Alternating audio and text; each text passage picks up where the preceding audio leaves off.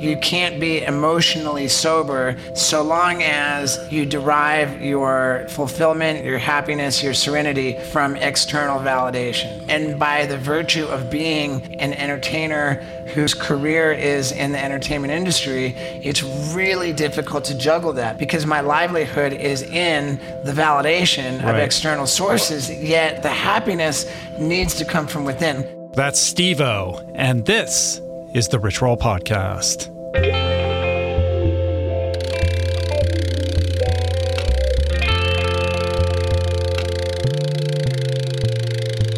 The Rich Roll Podcast.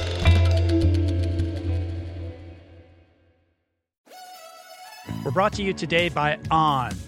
I am a total gearhead. I love researching the latest technology for the sports I enjoy. And I've learned that people often overlook apparel. But what you wear isn't just clothes. It is, without a doubt, technology. Technology that can make or break a performance. And I can tell you, after spending 2 full days meeting with the apparel wizards at On Labs in Zurich, that On is innovating in this space like no other with next-gen premium fabrics and just this heightened level of sophistication and precision and testing and development and intentionality previously unheard of that puts them just miles beyond the competition. I've been rocking On's high-performance running apparel, including the long tees, the weather jackets, even the climate jacket, all super lightweight, tailor-fit, built to move, and just gorgeous to get you out and get it done in fleet-foot comfort, no matter the weather. I'm super proud to be a brand partner with this impressive team, from increasing product sustainability to improved energy return and impact protection. Truly Swiss innovation at its finest. To get you moving, On is offering an exclusive 10% discount. To redeem, head over to on.com/richroll and use code RICHROLL10 at checkout. We're brought to you today by Recovery.com. I've been in recovery for a long time. It's not hyperbolic to say that I owe everything good in my life to sobriety. And it all began with treatment, an experience that I had that quite literally saved my life. And in the many years since, I've in turn helped many suffering addicts and their loved ones find treatment. And with that, I know all too well just how confusing and how overwhelming and how challenging it can be to find the right place and the right level of care, especially because, unfortunately, not all treatment resources adhere to ethical practices. It's a real problem, a problem I'm now happy and proud to share has been solved by the people at Recovery.com, who created an online support portal designed to guide, to support, and empower you to find the ideal level of care tailored to your personal needs. They've partnered with the best global behavioral health providers to cover the full spectrum of behavioral health disorders, including substance use disorders, depression, anxiety, eating disorders, gambling addictions, and more. Navigating their site is simple. Search by insurance coverage, location, treatment type, you name it. Plus, you can read reviews from former patients to help you decide. Whether you're a busy exec, a parent of a struggling teen, or battling addiction yourself, I feel you. I empathize with you. I really do. And they have treatment options for you. Life in recovery is wonderful, and Recovery.com is your partner in starting that journey. When you or a loved one need help, go to Recovery.com and take the first step towards recovery. To find the best treatment option for you or a loved one, again, go to Recovery.com. What is the meaning of life? What happens when we die? What is our purpose here? If, like me, you ponder these delicious existential questions, I have got just the thing for you. It's called Soul Boom. It's a podcast hosted by everyone's favorite best friend and my friend, the deep thinking and deeply hilarious Rainn Wilson, where he communes with intellectuals and entertainers, theologians and philosophers in intimate exchanges that tickle the mind, heart, and yes, the soul. Subscribe to Soul Boom on YouTube or wherever you get your podcasts, and explore other groundbreaking series at voicingchange.media.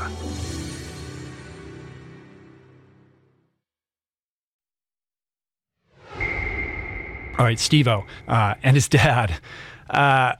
Where to even begin? I mean, I've known Steve-O for about 7 years. I think we met around 2009, I think. And I wouldn't say that I know him super well, but I know him well enough to know what this guy's like when the cameras are off. And what I think you might be surprised about is that he's actually a very grounded person, much more self-aware than you might imagine, far more intelligent than you may suspect, and also a guy who's really interested in other people. And I think today in this podcast, we get a pretty good sense of the real guy. This is much more a conversation with Stephen Glover, the human being, than it is with Steve-O, the performer.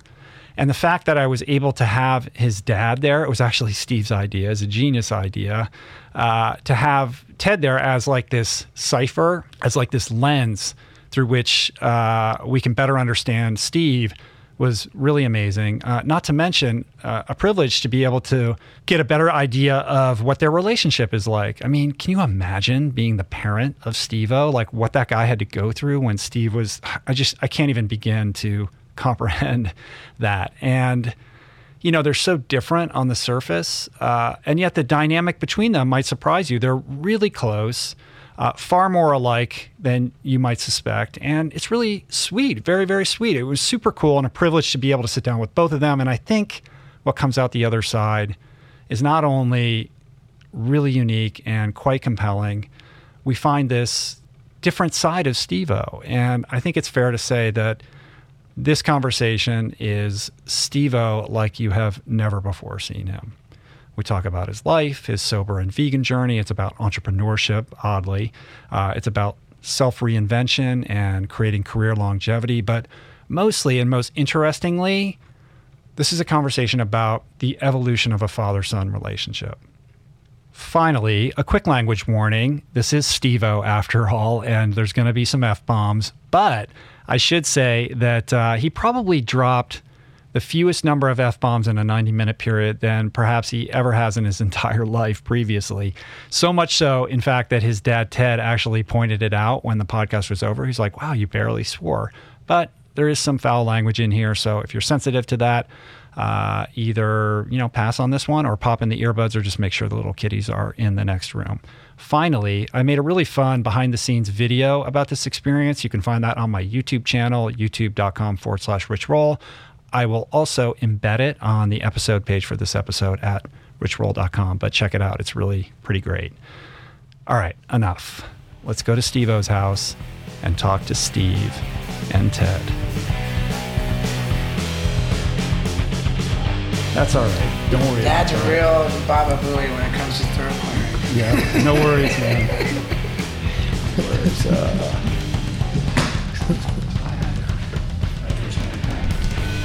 Steve, let me just hear how you sound. Yeah, dude. Perfect. I sound terrible. You sound great.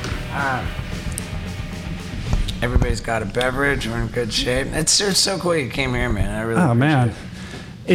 It's more fun for me because then I get to see like how other people live and everything like that. Right, yeah. So I don't mind it. I mean, I have a little studio, but I live so far away. Like getting people to come out to where I am is tough. Sometimes I do it at the house, but. So does that mean we're underway? We're going. All right, here we are. Ready it's to a rock. podcast. We got Steve. We got Ted. Thank you for doing this. And Ted, by the way, is Papa Steve-O. That's right. Have you ever done a podcast before? Never done a podcast. Well, Dad's probably never listened to a podcast either. No? Walter! It's gonna be good. I got so many questions for you, Ted. For me? Yeah, absolutely. I mean, come on. What's it like to be Steve-O's dad? I didn't know that you would even be aware that I was here, and I thought I'd quietly. I advertised you. I made a big deal. Well, it was your idea, but it was a right. Great idea. And I think that there's so much stuff that Dad would really bring value to, and that I kind of curse myself for not having exploited you more. Capitalized on my greater wisdom. Right. Dad's really, because with the jackass history of Bam beating up his dad and sort of being generally like terrible to his parents, like in my worst, at the depths of my alcoholism and drug addiction, like there was never a point when I ever really shit on my family. You know, like it's just not been my shtick. It's never been my deal. And even at my worst, I've always, you know, I always made it home, you know, like for Christmas, this and that, you know, and for the most part, except for having no regard for my, you know, my own well-being, and of course, in turn, that's kind of shitting on your family. Well, I think that that you know, behind all the insanity, you know, lives a pretty sweet kid, you know, with a big heart. I think that's a big part of the Jackass success. I don't know. I think people get that on some level about you, but I don't know if they really get it in the way that, like, you know, we don't know each other that well, but I know you a little bit. I know what you're like when the camera's off, and you know, you're a lot more grounded. You know, shockingly more grounded than I think people would imagine. I think that's fair to say, and I should also say thank you for the kind words. It's appreciated. Right. And we've known each other for going on. I mean, I just turned 8 years sober. Right. So, congrats, man. That's amazing. I mean, I guess we probably met. I was about a year into it. Yeah, I think that's about right. So we've known each other, you know, somewhat peripherally for a good 7 years. But yeah, for sure. I mean, it's been what an insane journey, man. Right. You know, I mean, it's a freaking miracle.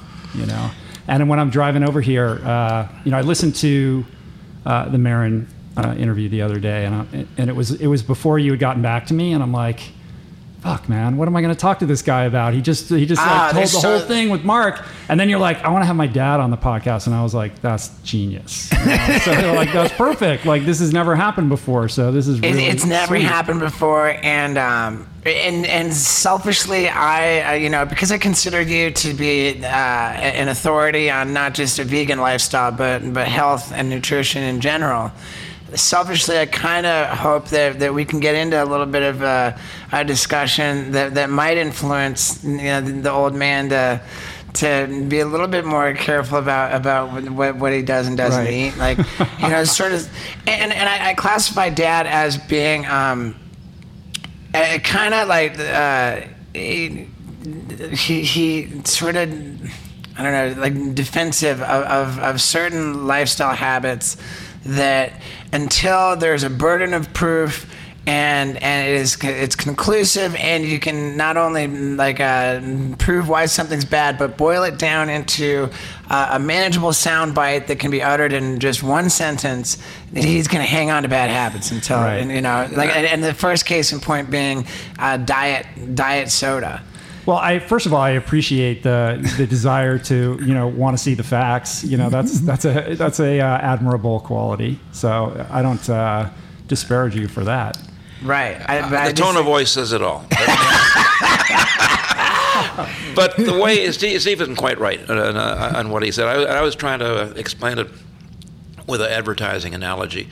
You know, I started my career in the middle 1960s and was in marketing pretty well all the way, so a fair amount of experience dealing with advertising agencies and copy and all the rest of it. And I said to Steve, if you've got a product that supposedly polishes furniture better, reduces cavities in your teeth, example I used was Head & Shoulders shampoo that controls dandruff. The first thing you got to start out with is, what is the claim? What are you saying that this product stands for and is capable of doing? Mm-hmm. The second level, once you've established the claim, is to define the support for the claim. Why does the product do what it's claimed to do? How do you substantiate the claim? And in the case of my early marketing days, when Head & Shoulders was literally first introduced as a new product, key ingredient in the formula was a zinc compound referred to as ZPT, and that became the reason why. Head & Shoulders controls dandruff because of this unique ingredient, ZBT, which does all the terrific stuff. So that's the support for the claim. Mm-hmm. Then the third level is the documentation, that the support isn't all bullshit, but the clinical study that absolutely proves it. Back to Steve's analogy, I got to get to level 2. Gotcha. I got to understand why something is good, but I won't necessarily beat it to death to get all the scientific studies backing it up. Let's jump right in with Diet Coke. Okay, so now, Dad, tell me, like, why do you feel so strongly about continuing to drink Diet Coke? There's got to be some cognitive dissonance because it's not a health food. Well, all of my life, I've been fighting a battle of weight gain. I mean, I'm not overweight, but I very easily could be.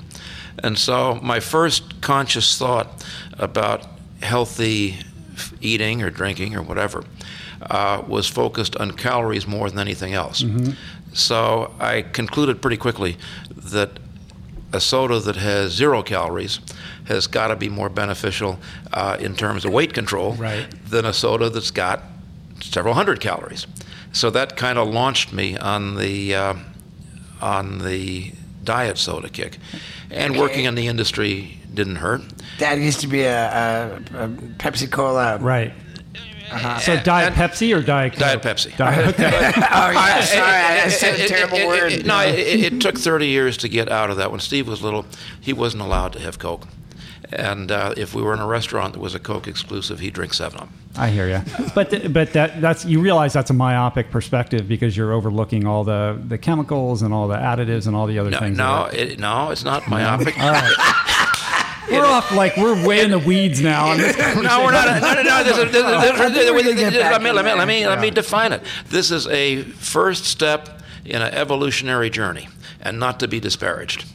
All right. Okay. Well, but wait, hold on a second, Dad. What the hell are you talking about? Like, When he said, I know it's bad. I'm saying, hey, I know it's going to contribute less to obesity. And as I progress this evolution, I'm realizing that it's not great, and so I'm drinking more water and less soda. But I have not eliminated it completely. But can we? Can you help me to get him to this second level or whatever he's talking about to understand why it's terrible? About diet soda or about the vegan lifestyle. Let's try to knock out diet soda real quick. All right. Well, first, as far as diet soda is concerned, your equation presumes that if you're not drinking diet soda, that you're going to be drinking regular soda. So that's error number 1, right? Like neither of those are good. So maybe try to work on overcoming that presumption. I agree with that, but when you start on your journey, less bad is moving in the direction of good. Right. Right, but when you're Okay. I don't even know where to begin with this. I told you. I know. He's a logic machine, and he uses his logic very irrational. I could talk about the vegan stuff and the animal products in your diet if you want to talk about that. Well, here I got kind of a separate issue. If the entire vegan proposition is based on cruelty to animals, Steve has made sure that I viewed the appropriate videos. But Dad's amazing. For those who aren't familiar with the documentary called Earthlings, it's probably the most upsetting expose of animal cruelty, and it's a documentary that breaks down chapter by chapter the ways in which humans exploit animals. First being, and not necessarily in this order, but for food, for clothing, for entertainment, for animal testing, and I feel like I'm leaving out one, but for pets. It's just the most heart-wrenching, upsetting thing. And my stepmom, at the time when I brought this documentary home, it was important to show this to Dad and my stepmom. The opening credits hadn't even rolled, and my stepmom went running out of the room I can't stand. I can't see this. Almost like I'm crying or crying. And Dad sat there and watched it through. Now, while this documentary was playing, I remember thinking to myself, I'm already vegan. I'm already vegan. Why am I doing this to myself to watch this? Right. It just made me feel super vegan.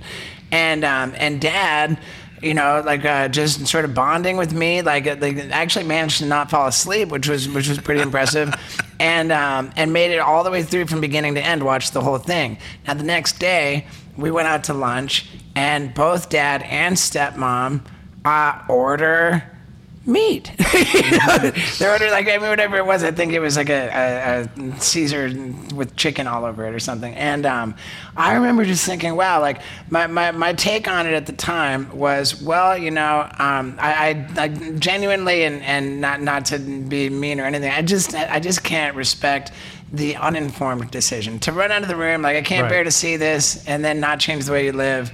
It's basically acknowledging that there's something really wrong there, and just running out, and I don't want to watch it, and then not changing the way I have trouble respecting that. But I had to say, even at the time, the fact that Dad just parked down on the sofa, watched this whole documentary from beginning to end, became fully informed, with all of the really, really difficult to watch video component. And just completely informed, and then just sat down and ordered himself some chicken the next day. I don't like it, but on a level, I had to just respect that. It was an informed. It's sort of decision. like how Upton Sinclair, would say, if you can eat meat if you want, but first tour the slaughterhouse so you know what you're getting into. Right. So you're not going in it with blinders, and it's more and more difficult. We're more and more divorced as consumers from the process by which our food is made as a result of ag-gag laws and all sorts of regulatory actions that prevent the consumer from having that transparent relationship with food manufacturers. Right. Jumping completely to a tangent, but somewhat relevant.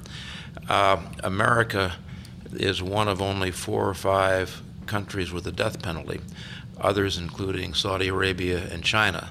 And it's been opined that the fastest way to get rid of the death penalty would be to put the executions in television and force the masses to watch them. Mm-hmm. I don't think that would be the case. I don't know. But it's kind of, to your point, if you look at all the bad stuff that's going on, you are more likely to be repelled by it than if you stick your head in the sand and pretend it doesn't exist. Well, it's a common saying that if slaughterhouses had windows, or glass walls that you could see through, and everybody was just seeing what was going on, then a lot more people would be. Yeah, but I'm going to use my logic now, I guess, in an inappropriate way. Logic is usually good, but this one, a little bit inappropriate.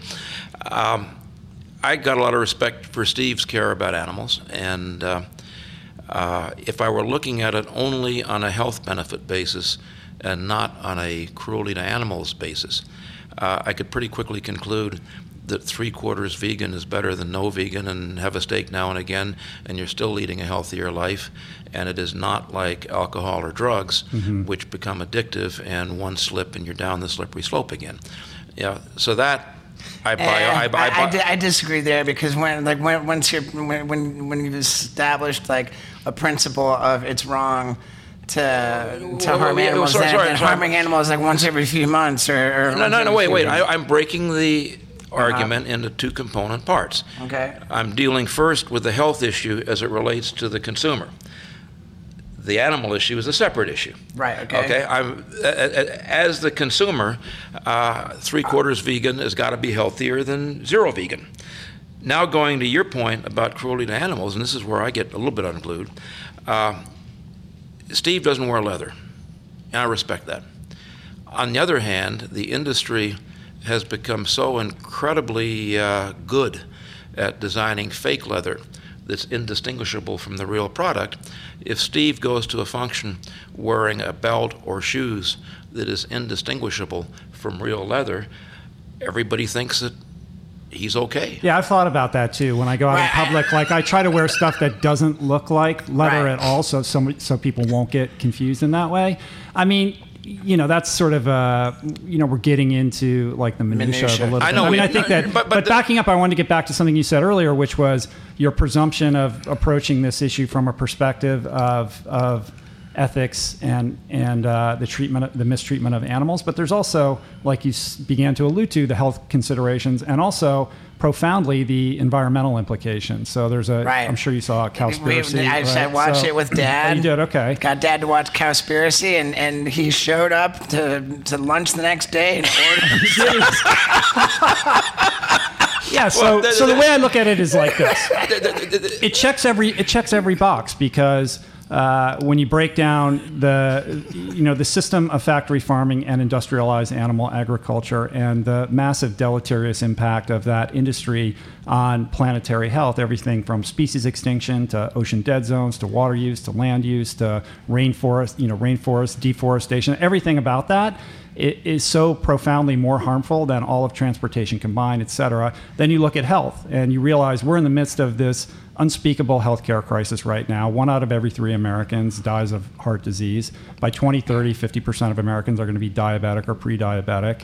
70% of Americans are obese or overweight. And I would contend that we actually are addicted on some level, not maybe the way that you become addicted to cocaine, but there is an addictive element to some of the foods that we eat, particularly some of the more highly processed foods. So by removing animal products from your diet, you're taking out an insurance policy on your health to not become one of those chronic lifestyle illness statistics. You're doing right by the environment, and you're sparing the life of animals that are being mistreated. So when I look at it from like a 10,000 foot down perspective, I see all these reasons why. Yeah, one-stop shop. Yeah, so check every that's box. how I tend to think about it. But I also I'm somebody who, I don't go around preaching and telling people what they should or they shouldn't do. Like, I live my life. I'm happy to talk about it if people want to hear about it. If they're interested, I'll answer questions. But I don't sit in judgment of anyone else's lifestyle. But I do think that we're at a chronic point in our planet where we have to really figure some stuff out, because we're headed in a not so good direction. Well, I'm interrupting on purpose, and I apologize for that. But I don't think it's fair to say that we don't sit in judgment of people's lifestyles, because I think that we do. I think what we refrain from doing is attacking them and preaching to them. Mm-hmm. But we can't be removed from judgment, I don't think, and really having this conversation. Fair enough. Well, let me try to put a pragmatic twist in this. The principal home is in Florida, and we got the great big plastic recycling bins, mm-hmm. and I recycle like a trooper. I believe in it. I make sure that everything goes out. A soda can or a plastic bottle will never go into the trash. We have an apartment in London that you go to in the summer, and it's a small apartment. It's a London, England, London, yeah, yeah, and, not London, Ontario, and there's a space constraint, and to have a separate container for recycling wouldn't fit into the kitchen. And so it is a significantly greater pain in the ass to think about recycling soda cans in our place in London than it is in Florida. So I do the cost-benefit analysis. I'd like to help save the world within reasonable costs of effort and time. I'll be absolutely committed, as I am in Florida. But if the difficulty of doing that, reaches a certain level, the cost-benefit clicks in, and I think, hey, if I throw 100 soda cans out in the course of the summer, I don't think the world is going to be damaged as much. 100 soda cans. Well, the greater point that you're making is that if you really want to make change on a mainstream mass level, the healthy choice or the choice that's better for for society and the planet at large has to be the convenient choice. I think that's right. Yeah. Right. And I think the real point. There's another point. That movie, that's the one we saw at Christmas time, right? With the map and how all the cows. The Cowspiracy one, right? Yeah, and Dad has shit on every single one of these documents. No, I'm not shitting. Well, no. I remember you said you came to lunch the next day. You ordered yourself some meat. Well, you said that the main thing that the Cowspiracy thing was called was consumption of water, right? If I remember correctly, and they were talking about, like imagine. Leaving the hose running, and if the neighbor left the hose running and it flooded everywhere, you'd say something and you'd tell him to stop. Dad's point was, he said I don't buy it because it's impossible to use this water for this agriculture without effectively recycling it one way or the other. So you don't lose the water, is what Dad was saying. If we could respond to that, that would be helpful. I'm not sure. I totally understand. You're saying that consumer that water has to get used one way or the other, and it's not finding its way to consumers. I'm not sure I said that. I think the bigger issue is that using animals as a repository for food is inherently wasteful and unsustainable, because you have to cycle all these crops through an animal, and you end up with less food than if you just fed the human beings the crops themselves. And so you have to pour all these resources into growing an animal to the size that it can be slaughtered for food. And because of that, it's inefficient. And as a business person, economies of scale and efficiencies, I would think, are something that is always on your mind. Well, that's the same argument that undermines the case for electric or hybrid cars, because everybody says, hey, they don't use any gasoline. Mm-hmm. And they use little or no gasoline, depending on which model you buy. But nobody calculates the renewable or non-renewable energy which is required to make the batteries and run the turbines that provide the electricity. That kind of all gets lost in the shuffle. All right, so Ted, how are we going to solve all these problems? Well, I've got a solution for the water. You do? All right. And I want to use an analogy with the oil industry. Because if you go back 6 or 7 years, everyone was talking about peak oil, the world was running out. Saudi Arabia was hitting its peak and about to decline. I forget the name of the field, but in the Gulf of Mexico, off the coast of Mexico, was declining by 15 or 20% every year. This was a dire thing. And guess what happened? American ingenuity came up with the technology of hydraulic fracturing, and suddenly the world is awash with a surplus.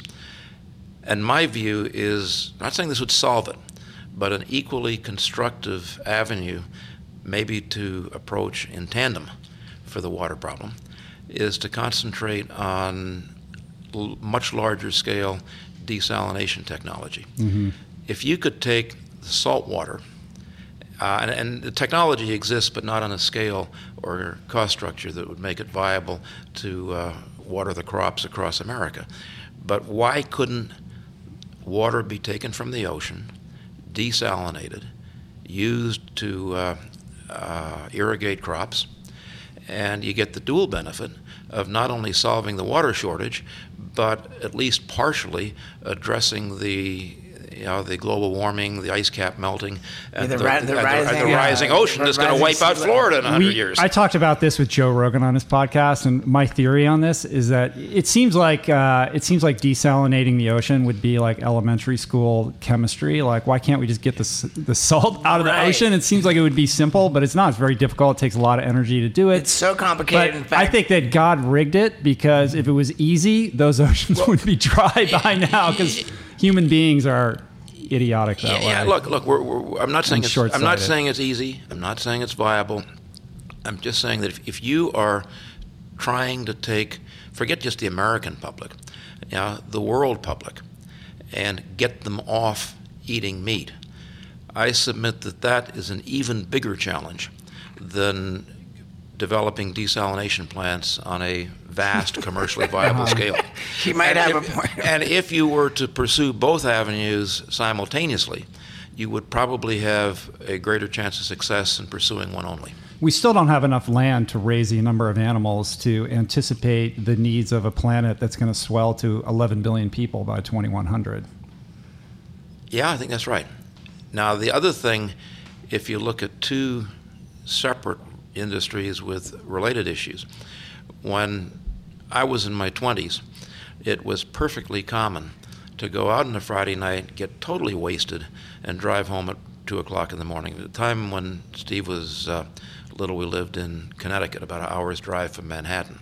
And Steve's mom and I would literally go down to central Manhattan after work, leaving the kids with a babysitter, drink ourselves shit-faced until 1 o'clock in the morning, and then drive home along the Hutchinson River Merritt Parkway. If you know it, there's no lights and it's a winding road. I sometimes marvel that I'm still alive today to tell the story. Those are the good old days. Like No, wait. They're not the good old days. But here's the difference. Over time, there was a societal change, and drinking and driving not only became penalized criminally, it became socially unacceptable. And once it becomes socially unacceptable and people are embarrassed to do it, that changes habits. I spent 4 years in the cigarette industry as head of the Latin America operations. for R.J. Reynolds tobacco. Right, that's amazing. And I remember at the time, the industry was far more concerned about losing social acceptability than losing lawsuits.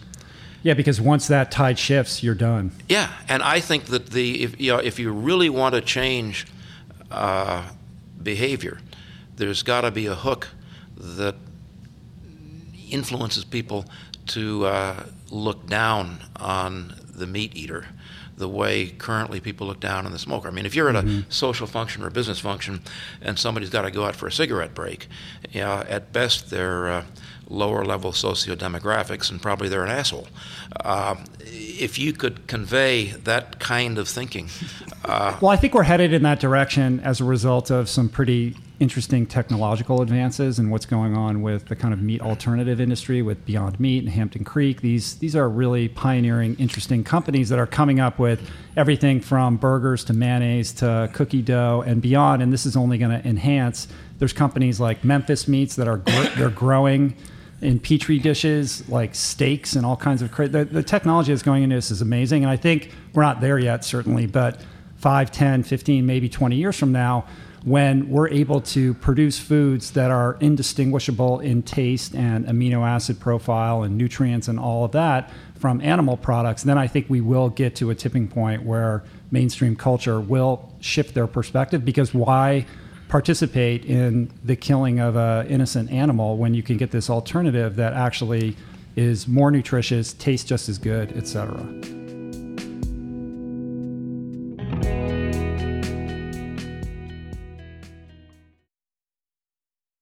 You are listening to this podcast because you care about improving your health and your well-being. But this quest is incomplete if you have yet to add my friend Dr. Rangan Chatterjee's Feel Better, Live More podcast into your listening quiver. An RRP favorite and someone I'm personally quick to call when I'm in need of good advice. From nutrition to mindset, fitness, and relationships, each episode is packed with the tools you need to become the architect of your health. Subscribe to Feel Better, Live More, available wherever you get your podcasts, and explore other groundbreaking series at voicingchange.media. There are certain rare people who have a powerful voice and know how to use it. My friend Amanda DeCadenet is one such human. The podcast is called The Conversation because it is the conversation. A groundbreaking series of raw and honest exchanges on the issues that matter most. Mental health, sex, politics, ambition, gender roles, and more. Listen to The Conversation wherever you get your podcasts and explore other groundbreaking series at voicingchange.media.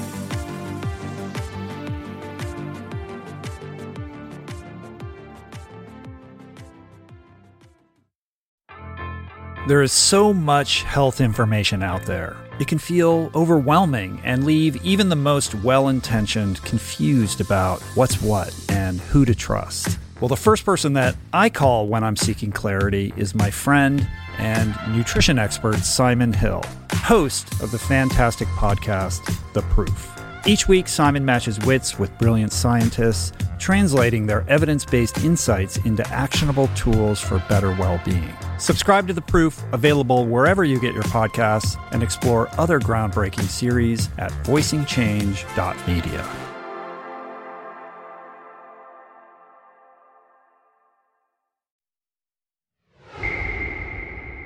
I don't like vegan, call it rip-off burgers or mock meat, mock anything. I mean, anybody who has not yet converted and enjoys a good steak or a good hamburger or a good piece of chicken is not going to particularly enjoy. It's getting better, though. It's getting better, but it's gone from very bad to somewhat bad. Mm-hmm. Here is the suggestion.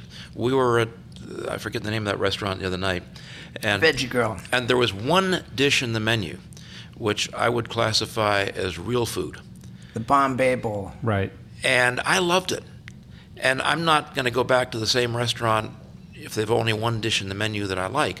But I don't understand why these restaurant proprietors don't recognize that there's a huge value in creating meals that aren't pretending to be something that right. I think there was an idea that Veggie Grill had to have those sort of chicken sandwiches and burgers and the like to kind of get a mainstream audience in, but they're actually pivoting right now and doing exactly what you're saying. They're going to be putting more, sort of whole food, real food items on the menu. Right, and they've been incredibly successful too. I mean, this chain, it's a Southern California operation that has just exploded, and they've got new locations opening up. I was just up in Portland, Oregon. They have Veggie Grill. Oh, they do up there? Uh-huh. You know what's opening in Portland pretty soon? What's that? This all vegan grocery store called Vegan. Like, it's a full grocery store, but everything in there is vegan. It's this guy who used to be a Mercedes-Benz executive.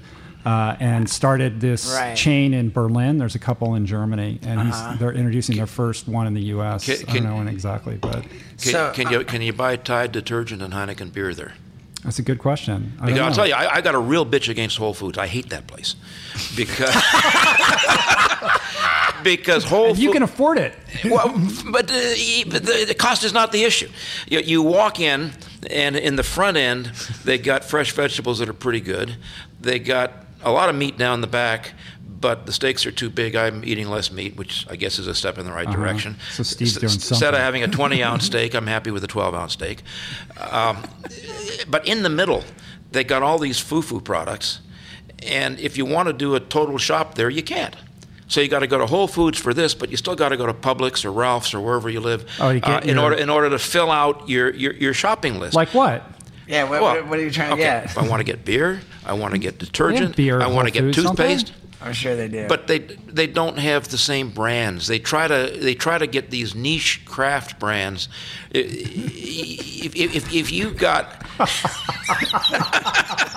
All right. Hold on. Let's and paper towels. Can you get paper towels in Whole Foods? I want to talk about how your dad clearly has a methodical, logically based plotting mind. I don't like the word plotting. Where you I don't like the word plotting. Not plotting. Leaping. Real quick, I remember this was. I've been on kind of a crusade to try it because I love my dad so much, and Dad just turned 73. In the family history, there's there's dementia, there's cancer, there's this and that, and the idea of losing my dad, or heaven forbid any downgrade of dad downgraded in any way is terrifying to me, and I clutch to him. Like last night we went to a Dodger game, and I didn't say this, and I don't know why I'm saying it now, but when they run everybody through a metal detector, and as Dad said to very almost sheepishly, for my dad, the way I understand, the way I know him, he said, I have a pacemaker, I can't go through the metal detector. And that, Dad, when he said that hit me so hard. I didn't mean to do that, but I'll tell you, it just hit me really, really hard. It was I was confronted with my dad's mortality, which I'm just not open to being confronted with, And so for all these years, I've been, since I started taking care of myself, I've been really campaigning Dad to take care of himself, because I want to keep him around and I want him in the best shape I can have him. So part of the campaign was I came home, and I come home with documentaries all the time. And Dad, it's sort of a bonding thing, father and son. He'll watch just about whatever I bring home with him, to spend time with me. And it's always geared towards trying to get Dad to live more healthy. And one of the trips home was we sat down and watched the documentary Food Matters. Mm-hmm. Dad always comes away with a take on it, some kind of a dad spin that just undermines everything he's just seen. Did we just watch the same movie? Right. But the thing about Food Matters, and this is for people who don't know, it's a documentary that basically extols the virtue of a raw food diet, and it says that if you go to Whole Foods or something, and to buy your raw produce, that raw produce has lived on a truck, which brought it from wherever it was farmed. By the time it gets to the grocery store, it's basically lost all of its nutritional value, and it's no longer. That's why it's so important that So you've got to go to get it from your local, local organic, it's got to be locally sourced, farmer's market. And so Dad, and I kind of understand it, and I even a little bit with him on that. Dad's like, okay, so this documentary, my takeaway is that no matter what you do, it's just not good enough. Even if I go to Whole Foods and buy all the organic veggies and this and that, they've lost all their nutrients. So no matter what you do, you're screwed. And that's right. So just fuck it and you know what I mean. And I think that's a problem. But let me say, I don't think vegetables hurt you.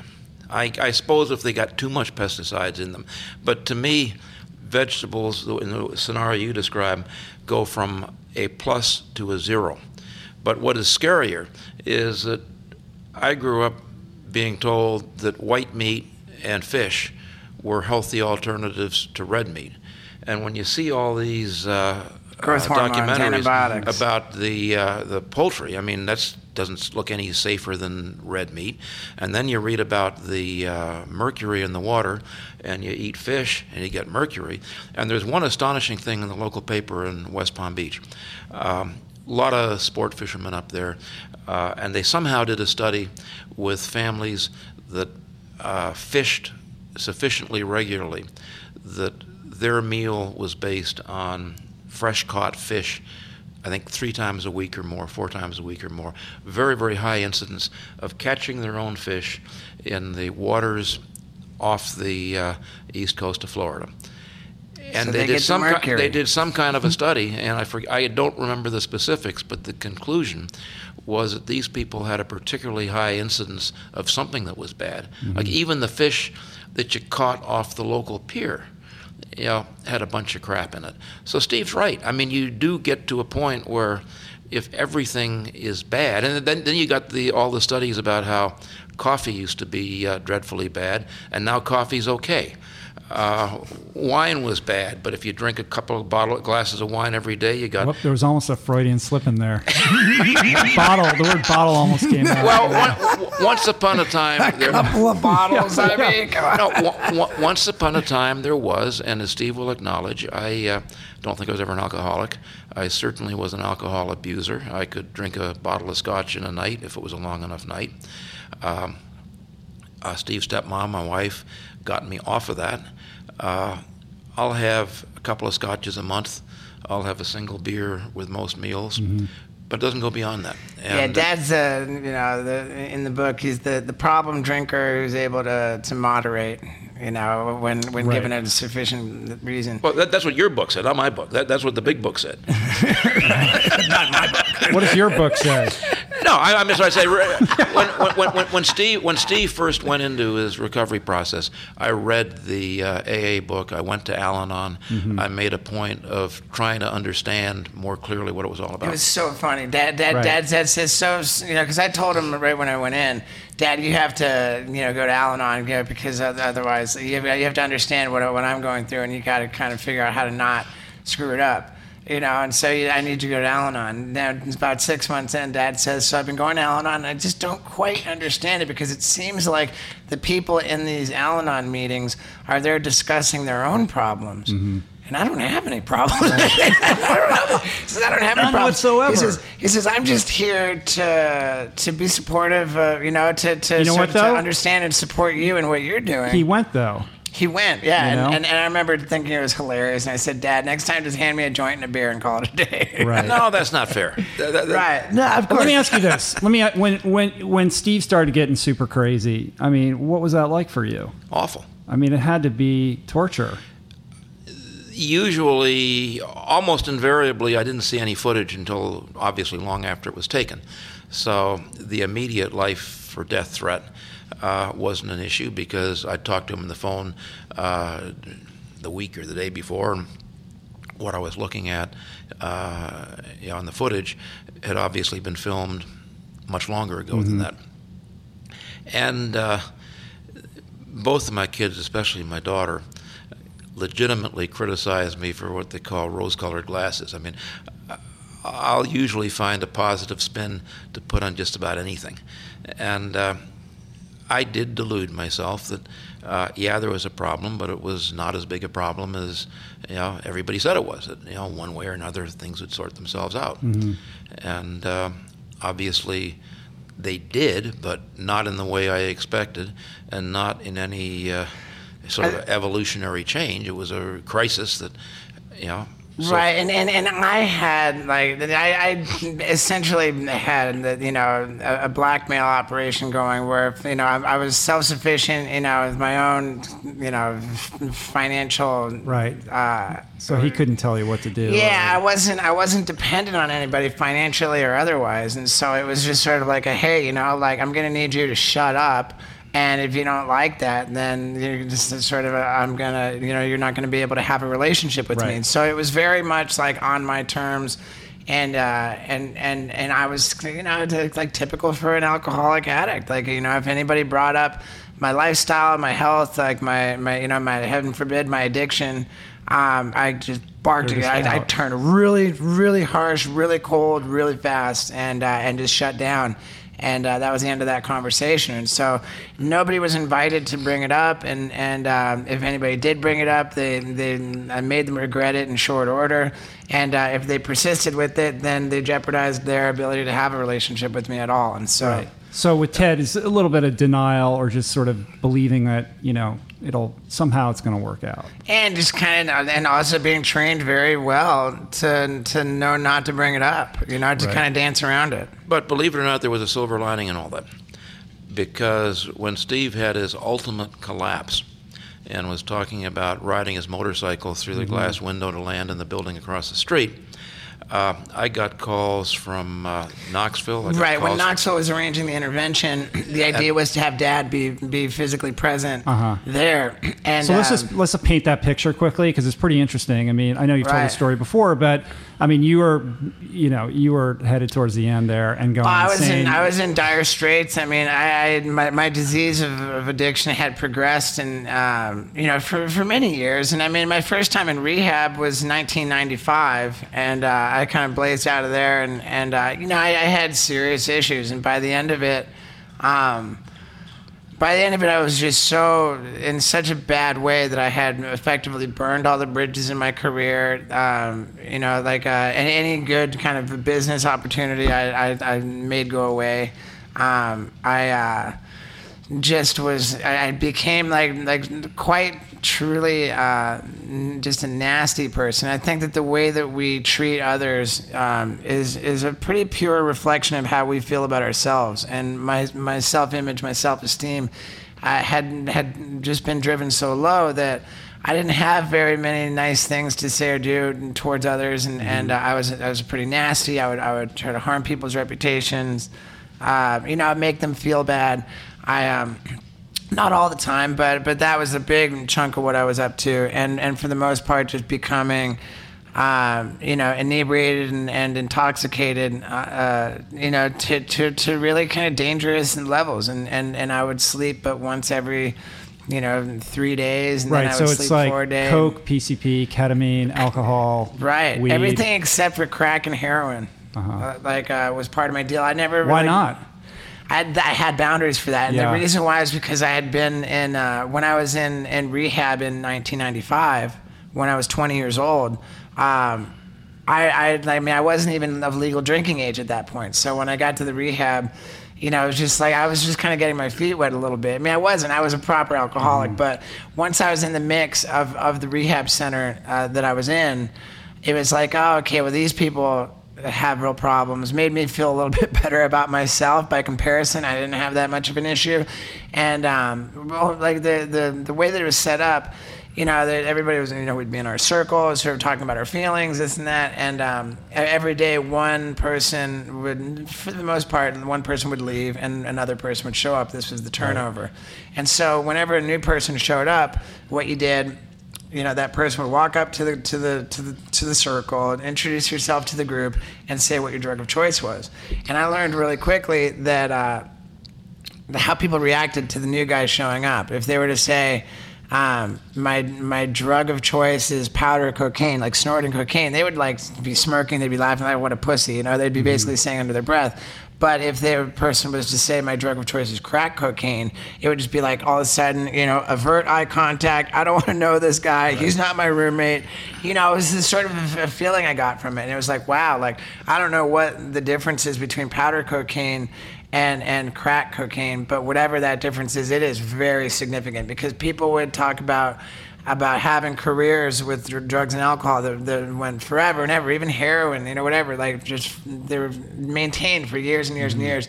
And then like from the moment they took their first hit of crack cocaine, like in just such a short time, they lost everything. Right. And I learned that really, really effectively when I was in that rehab. Like, whatever you do, just do not smoke crack. Right. And but the other PCP, no problem. PCP, no problem. Right. I mean, I remember seeing, and then the nitrous and too. Heroin too. Yeah, nitrous was terrible. I mean, what was it? There was some show, MTV, where you're at the end and you're like lying around and there's just like nitrous cartridges like just surrounding you, like right. And I never even really. I was kind of like ashamed of it at the time. Like, I never really documented the, you know, like if I had been, I was always trying to sort of like manage it and kind of like not. Like, you know, like, there's just no video footage that lives that could do justice to the extent of the nitrous consumption I was up to. That MTV special did a pretty good job, though. Yeah, I mean, it was dark. That was dark. Yeah, it was dark, really and I don't even. I frankly, I wouldn't actually wound up. I wouldn't watch it for the longest time. This was, for those who don't know, they made a documentary. I handed over like, you know, like a box of video when I was fairly new in rehab, and just handed over with my blessing to make a documentary about, you know, about my stuff, which is sort of a, you know, I don't know. Thank God I didn't go on that celebrity rehab, because they were courting me like so persistently, and they were casting the second season of Dr. Drew's Celebrity Rehab when I was, you know, like a couple months, like 2 or 3 months in, and I said, no, I don't want to do it. And then they kept like upping the money, and to the point where I was like considering it. It would have been the worst thing ever for me to do that. And I look at what I did do with this. It was called Steve-O, Demise and Rise, and it was basically a documentary about my downward spiral and my subsequent early recovery. And you know, it came and went, and I think for a lot of people who put their recovery out there in the way of some kind of a media, you know, if it's a documentary, if it's a TV show, or this and that, I think that people who sort of tout their recovery don't typically do as well in recovery. You know, if you're sort of busy drawing attention to it and touting it and sort of congratulating yourself for it. That can become a problem. That becomes really tricky, because your whole motivation becomes sketchy. And I remember being kind of aware and thinking of it as sort of that kind of a curse. And I thinking and really second guessing myself, questioning like, why am I doing this? And like, am I dooming myself to fail? A lot of it's about intention, though. You know, it's like, is this being driven by ego and finances, or is it a vehicle to, you know, be of service to other people? I think it was a little bit of everything. The honest truth, I think it was a little bit of everything. It wasn't purely positive motivation. It wasn't, and it wasn't entirely negative at all. But looking at it, and I remember, you know, kind of really agonizing over, like, am I putting my recovery in jeopardy by putting this documentary out there? And one guy who really gave me, maybe I said this recently, but it's James Hetfield from Metallica, because that documentary that Metallica did, which was called Some Kind of Monster, which chronicled them replacing a band member, recording a new album, therapy, right, together, and all the therapy, and it basically, at the end of the day, what it really was a documentary about the lead singer of Metallica, James Hetfield, and his early recovery, because he just is fresh out of rehab, and he's got a limit on how much time he can spend rehearsing with the band, and it's just like, he's so raw, and he's so. And it was basically a documentary about his recovery, and I look at that, and I looked at the time when I was doing my documentary, and for Metallica, you know, that came, that went, and it was sort of back to the business of being Metallica, and And James Hetfield didn't go on to write songs about making amends or working the 12 steps of recovery. It was just sort of like he put that out there, and it didn't kind of define him. It just sort of like put it out there, and he moved on. And that guy I really held on tightly to the idea of that, and sort of letting that kind of be my model for how to view that documentary and how to approach it. Because I remember meeting James Hetfield at a Metallica concert right when I got my 9-month sobriety chip. And of course, like the chips that we get in sobriety, up until a year, they're made out of plastic. Right. And then when you get your first year, it's a coin. And so I met James Hetfield backstage at the Metallica concert, and I asked him, I said, "Hey man, how long have you been sober?" And he said 7 years. It was at that time. And I mean, it was evident. It was written all over his face. You could just see like the health, the happiness. Like it was just like, to me, he was just the most like shining example of like meaningful recovery. He said 7 years, and I said, "Oh man, cool." And I pulled out my 9-month chip, and I said, "I just got my 9-month chip," and I held it up to him, and I said, "No more plastic for me, man. Straight heavy metal from here on out." You know, meaning that it was my intention to really like protect my sobriety and stay in sort of the business of getting year coins and not going back to picking up plastic chips. And you know, boy, that guy was just such a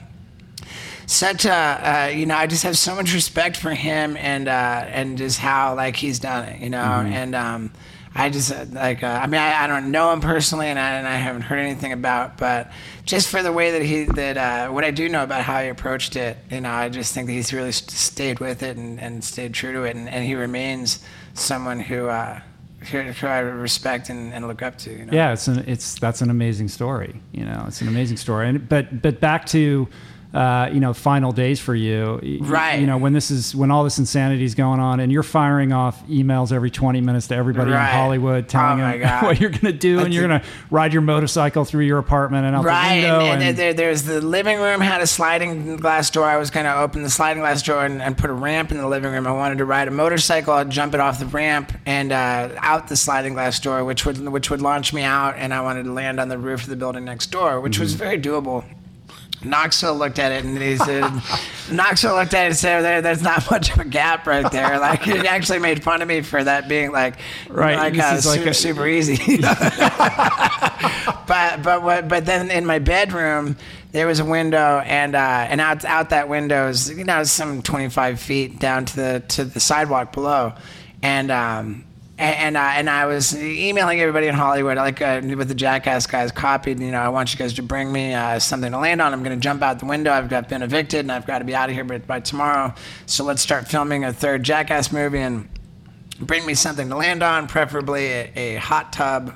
And I wanted to like jump into a hot tub because it wasn't a very high jump. You know, a cannonball into a hot tub would have been doable. But if you can't bring a hot tub, like made at least some cardboard boxes. But no matter what, bring cameras. And if you don't bring anything, if you don't fulfill my requests. You know, if you don't like, you know, do what I say, then I promise you I'm going to jump anyway. And I'm going to find out how many bones get broken when I splat on the concrete, you know, on the sidewalk, because I'm ready to die and I'm going to jump. And so that qualified me for... Right, you're architecting your own intervention. I scheduled my own intervention, yeah. And created the proof to have you locked up. I provided the documentation to qualify me for California's 5150 law, which states that if somebody is harmful to themselves or others, that they can be locked up in a psychiatric ward against their will. Right. So you set up a call time, and you think these guys are going to all come over and film you, and that's where they showed up. They showed up to lock me up in a psychiatric ward. Yeah, and they had reached out to Knoxville, Tremaine. Knoxville, Jeff Tremaine, the director. Right. Trip Taylor, the executive producer of Jackass. Who else? Cordell Mansfield, the sound guy. Rick Cossack. Big Reg there? Big Reg was there, but he was just wait. He was just. But he was there to take care of. So Ted, you're in the information loop, but you're not. You weren't able to. Well, no, he was. They asked him explicitly to be there, and Dad, in a controversial move, said no. I refuse to be at my son's intervention. Tremaine called. Knoxville sent a couple of emails and called. Dr. Drew was very concerned, said if you don't get Steve off the street within 24 hours, he's probably going to die. And then Knoxville really kind of played the responsibility card, if you want to call it that, and said, shit, if my son was in that situation, I'd be out in a heartbeat. I don't understand what's holding you back. And that was maybe the toughest decision I've ever made. But look, and your thinking was what? My thinking was that Steve described how, despite the strength of our relationship, I could never talk to him about lifestyle. He would just shut down. And so my rationale was, these guys are his friends, his workmates. He looks up to them. They have influence with him. They talk that same street cred language, if you want to call it that. If I'm in the room, street cred. if I'm in that room, all these guys are going to shrink back against the wall, and it's going to be a pissing match between Steve and me in the center of the room, and I'm going to lose. Yeah, it's going to work at cross purposes. If I don't go, then these guys are going to have to take responsibility, and Steve will listen to them more than he'd listen to me. Yeah, that's pretty insightful, actually. They will get the job done, and 4 days later, when he was in the lockup at Cedars-Sinai, I flew out and spent a week there. Gotcha. Wow. And then I was in the psych ward for 7 days. They extended my stay by changing my status from 5150, which is 3 days, to 5250, which is 2 weeks. And after 7 days, I determined that I really did need help, and that I was willing to go seek help and go into a treatment center. So what is that? But let's park it there for a second. I mean, first of all, I would imagine you're doing the Thorazine shuffle for like a couple days in there, right? Like trying to detox all this stuff. Well, when I first showed up, they had. They got me into a car. I mean, the idea of the intervention wasn't the kind on TV they say, "Are you willing to accept help?" It wasn't that variation, or it was they were there to inform me that I was gonna get help and I was going to a psych ward, and that if I didn't like that they were quite plainly going to beat me up and take me against my will, and so I didn't feel like getting beaten up, and I went willingly. So we got into a car. It was an SUV, and I was in Knoxville and Tremaine were driving me to the hospital. When we got to the hospital, there was a guy waiting at the curb with a wheelchair. I was thinking he was going to wheel me in. And I got out of the car and I looked at the guy and said, I don't need no fucking wheelchair or whatever. And I spit on the guy. That was kind of like not unusual for me to spit on people at that time in my life. And so I walked into the hospital, and I was just sure that I was going to explain. It was, calmly explain. It was a misunderstanding. I was very lucid. I had an ability to kind of turn on, lucid, sensible seeming. Of course, man. Every addict alcoholic knows how to do that when the time comes, and you got to show up and convince people that you're okay. Right. And I probably would have been able to do that if it weren't for those emails that I provided, which they had printed out to document why I qualified for California's 5150 law. But when I determined that I couldn't, when I wasn't able to talk my way out of it, and that I wasn't, going to be locked up, I became belligerent and threw a temper tantrum and grabbed a chair and went to throw it. And as I tried to throw this chair, I got tackled by hospital orderlies who slammed me down onto a stretcher, and they jammed the needle in my butt cheek, which I understand to be Thorazine. Yeah, and then you're out, lights out. Yeah, they put a needle in my butt cheek, and I took a nap. That was as simple as that. And now when I woke up, then there I am. Now I'm introduced to the psych ward, where the doors don't open. I was really clear about I know what they want to hear. I know what they want me to say. They want me to say I'm gonna stop doing drugs and get sober. I was kind of negotiating in my head for the first few days in there, thinking, yeah, it probably really is a pretty good idea for me to quit doing ketamine. This special K is really just not good for me, and I don't do myself any favors when I'm on it, and I don't know if I can, but I probably should think about stopping doing coke, but then just no, I can't. But when I got down, like, I got to be able to. Maybe drinking, I could think about it. Oh, I don't know, man. I'm gonna quit drinking, But when it got to weed, it was like, no, I will not, So it's kind of like I was figuring out in my own mind. But maybe I'll tell them what they want to hear. But what I'll really do is this and that. And just over the course of those 7 days that I was in there, a number of things happened with people coming in to talk about sobriety, and somebody gave me a book about sobriety, and ultimately it was like, wow, okay, like once I'd heard the people tell their stories and kind of read in this book, and then taking the 20 questions of Alcoholics Anonymous, which they gave me. Well, I'm sure you're perfect score on that. Oh, dude, I aced it. Yeah, of course. I totally aced it, except for like I think that in hindsight I could have argued that some questions were not applicable to me. So, but it's not like the clouds parted and the angels were singing and you were blessed with this like moment of willingness. It wasn't like that, but it also kind of was. Something clicked. There's a distinct something clicked because I gave up on the whole I'm going to continue to smoke weed thing. When I made the decision, 7 days into the psychiatric ward, said, I'm going to go to rehab and I'm going to learn how to live clean and sober. I meant 100% clean and sober. I gave up any idea that I was going to continue to smoke weed, that I was going to continue to drink. And that arriving at that decision, what do you think that's a function of? Like, what was going on that got you to that point? I mean, it's like you've been in rehab before. When you went in, you weren't exactly. It's not like you didn't know you were an alcoholic. It was 13 years prior, my one experience in rehab. And what it was, what helped me to get to that was, I would say, primarily humiliation. My reality was that I could not get through any given day without performing some dreadful thing that just brought about, like, frankly, humiliation, or just guilt and shame and remorse, like.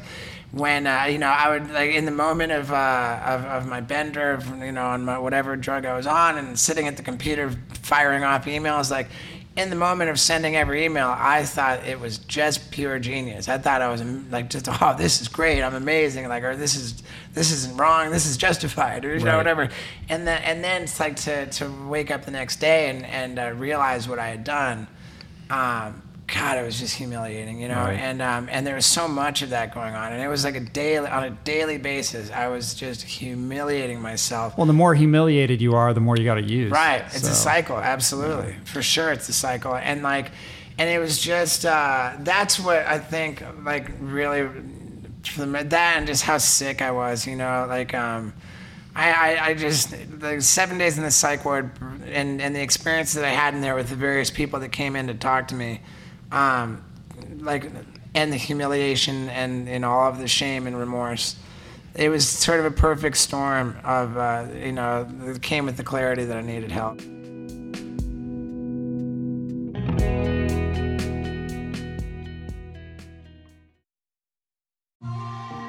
I'm super proud to announce my next venture, Voicing Change Media. This beautiful consortium of thinkers, storytellers, artists, and visionaries, all committed to fostering meaningful exchanges and sharing thought-provoking content. Voicing Change Media will feature shows like The Proof with Simon Hill, Soul Boom with Rainn Wilson, Mentor Buffet with Alexi Pappas, Feel Better, Live More with Dr. Rangan Chatterjee, and The Conversation with Amanda de Cadenet. You can explore this network and all its offerings at voicingchange.media.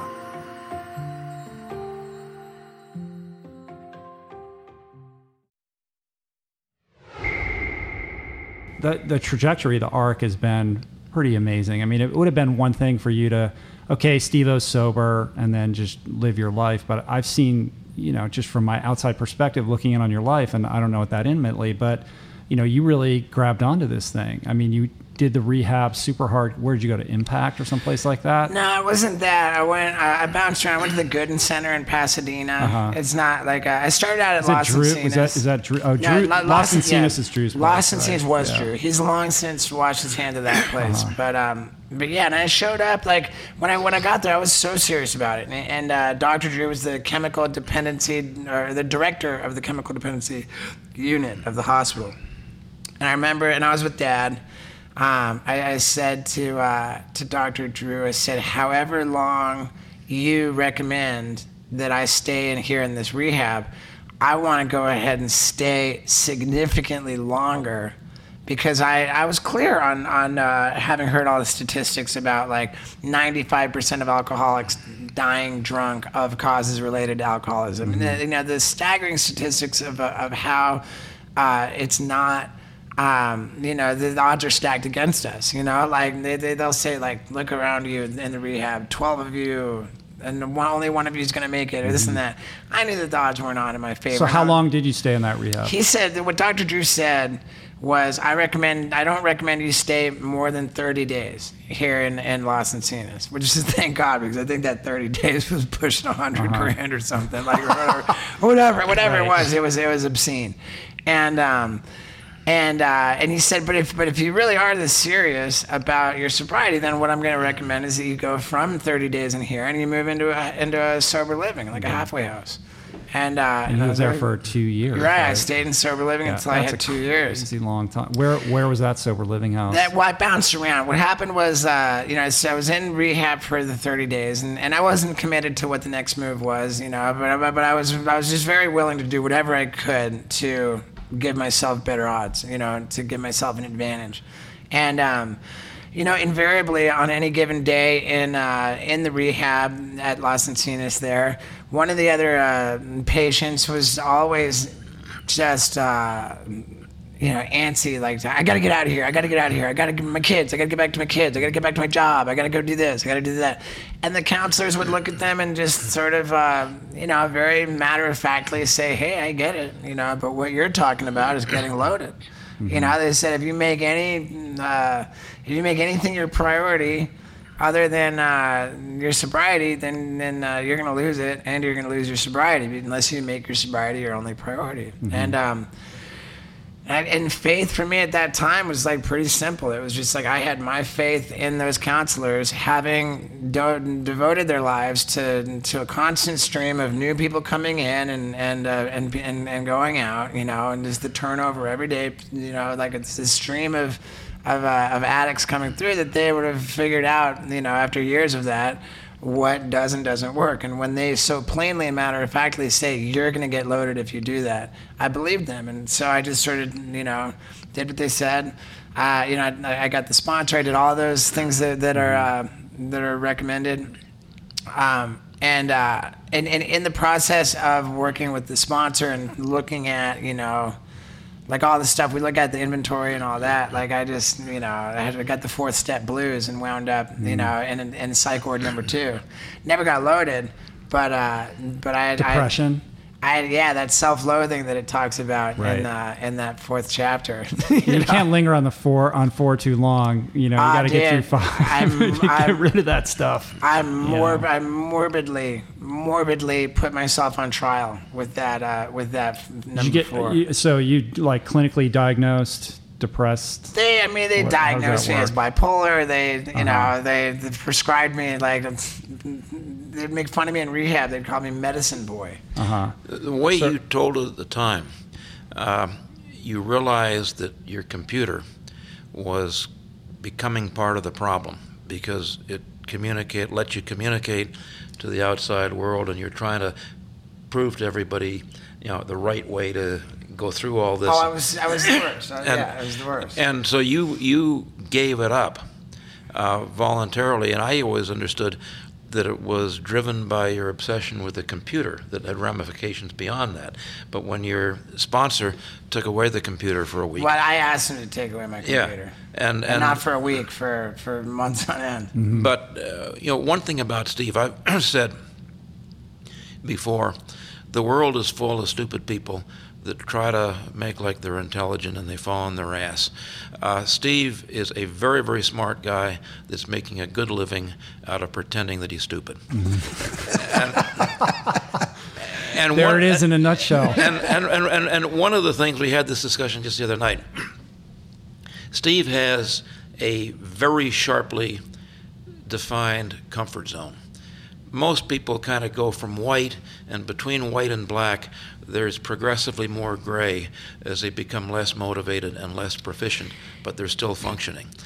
Steve, within his comfort zone, within that white area, is second to none. I mean, he's committed, he works his ass off, he's very smart. He gets 11 out of 10. But step 3 inches over that comfort line, and he's as useless as tits in a bowl. When did you come into that awareness? I mean, you're a traditional guy, like, you know, like conservative. Like on a bowl. When Steve's a little kid, when do you start thinking, what am I going to do with this guy? Like, where am I going to put? Like, you know, you're sending him to good schools, and you're probably thinking, I'm going to, you know, raise him to, you know, be my shadow, or I don't know what you were thinking. But at some point, you had to realize, like, I got a square peg I'm trying to jam into a round hole here. Well, there was a moment, and I guess it was pre-Jackass, but not by much. I grew up in a family that was principally academics. My dad was a PhD in history. My mother was an MA in English. My brother's a PhD. My sister's an MA. I've got a niece who's a director at the Courtauld Art Industry and art facility in central London with a PhD in art history. And I'm the only one of the family that went into business. And I wasn't ashamed of it, but I kind of thought of myself a little bit as a black sheep growing up in this family of academics.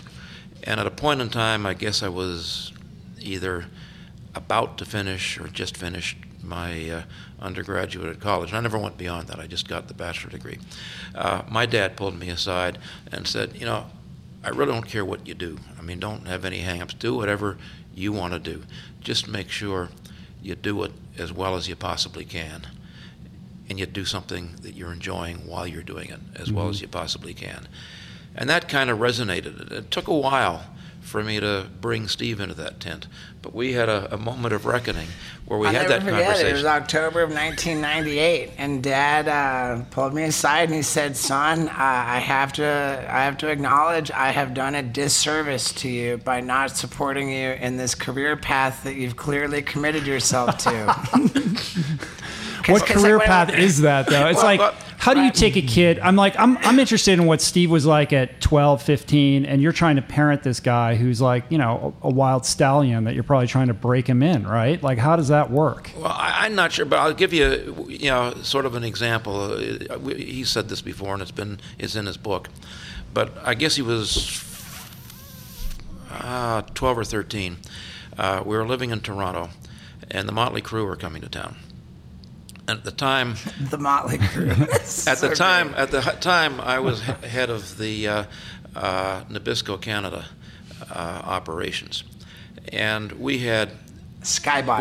We had several skyboxes in the Maple Leaf Gardens, which was the arena at the time, and there was certainly nobody in the executive ranks of Nabisco Canada that were going to go to the Motley Crue. So I thought I was going to be a pretty good dad. And I came home and I said, Steve, guess what? I've got us the skybox. Because I was a Motley Crue fanatic. Yeah. I love them so much. I said, I got us the skybox for the Motley Crue, and even better, I set it up so that our company chauffeur is going to bring your recording equipment into the box so that you can record the show while we're there. And I thought, son of a bitch, I really got a 11 out of 10. Dad of the year. And Steve looked at me. And he said, Dad, that's lame. Watching Motley Crue through a plate glass window sucks.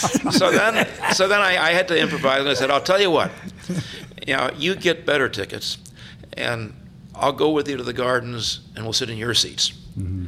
And he took the challenge, and this was unbelievable. One Sunday afternoon, let me finish. Right. One Sunday afternoon, he spent 4 hours going through the then paper yellow pages of the Toronto phone book, calling every hotel in the city, asking by name for the manager of the Motley Crue.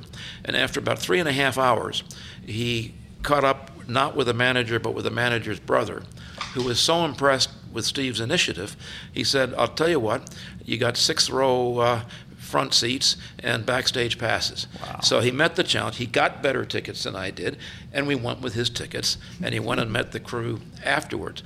And then the thing was really astonishing. I was just blown away by that. And from then on, It was a real curse, because when every shitty report card came in, Dad said, "Son, if you could just apply the motivation, the tenacity, the initiative that you applied to meeting Motley Crue," he said, "if you'd get straight A's, your life would be great." Yeah. And you know what he said, and it took a while for him to say it, like years, not weeks or months, and it really resonated with me. He said, every time you said that, I really took it as a put down, because the way I interpreted it, Steve talking, is that you're saying, Dad, that I peaked out at age 14, and everything that after that is going to be a failure.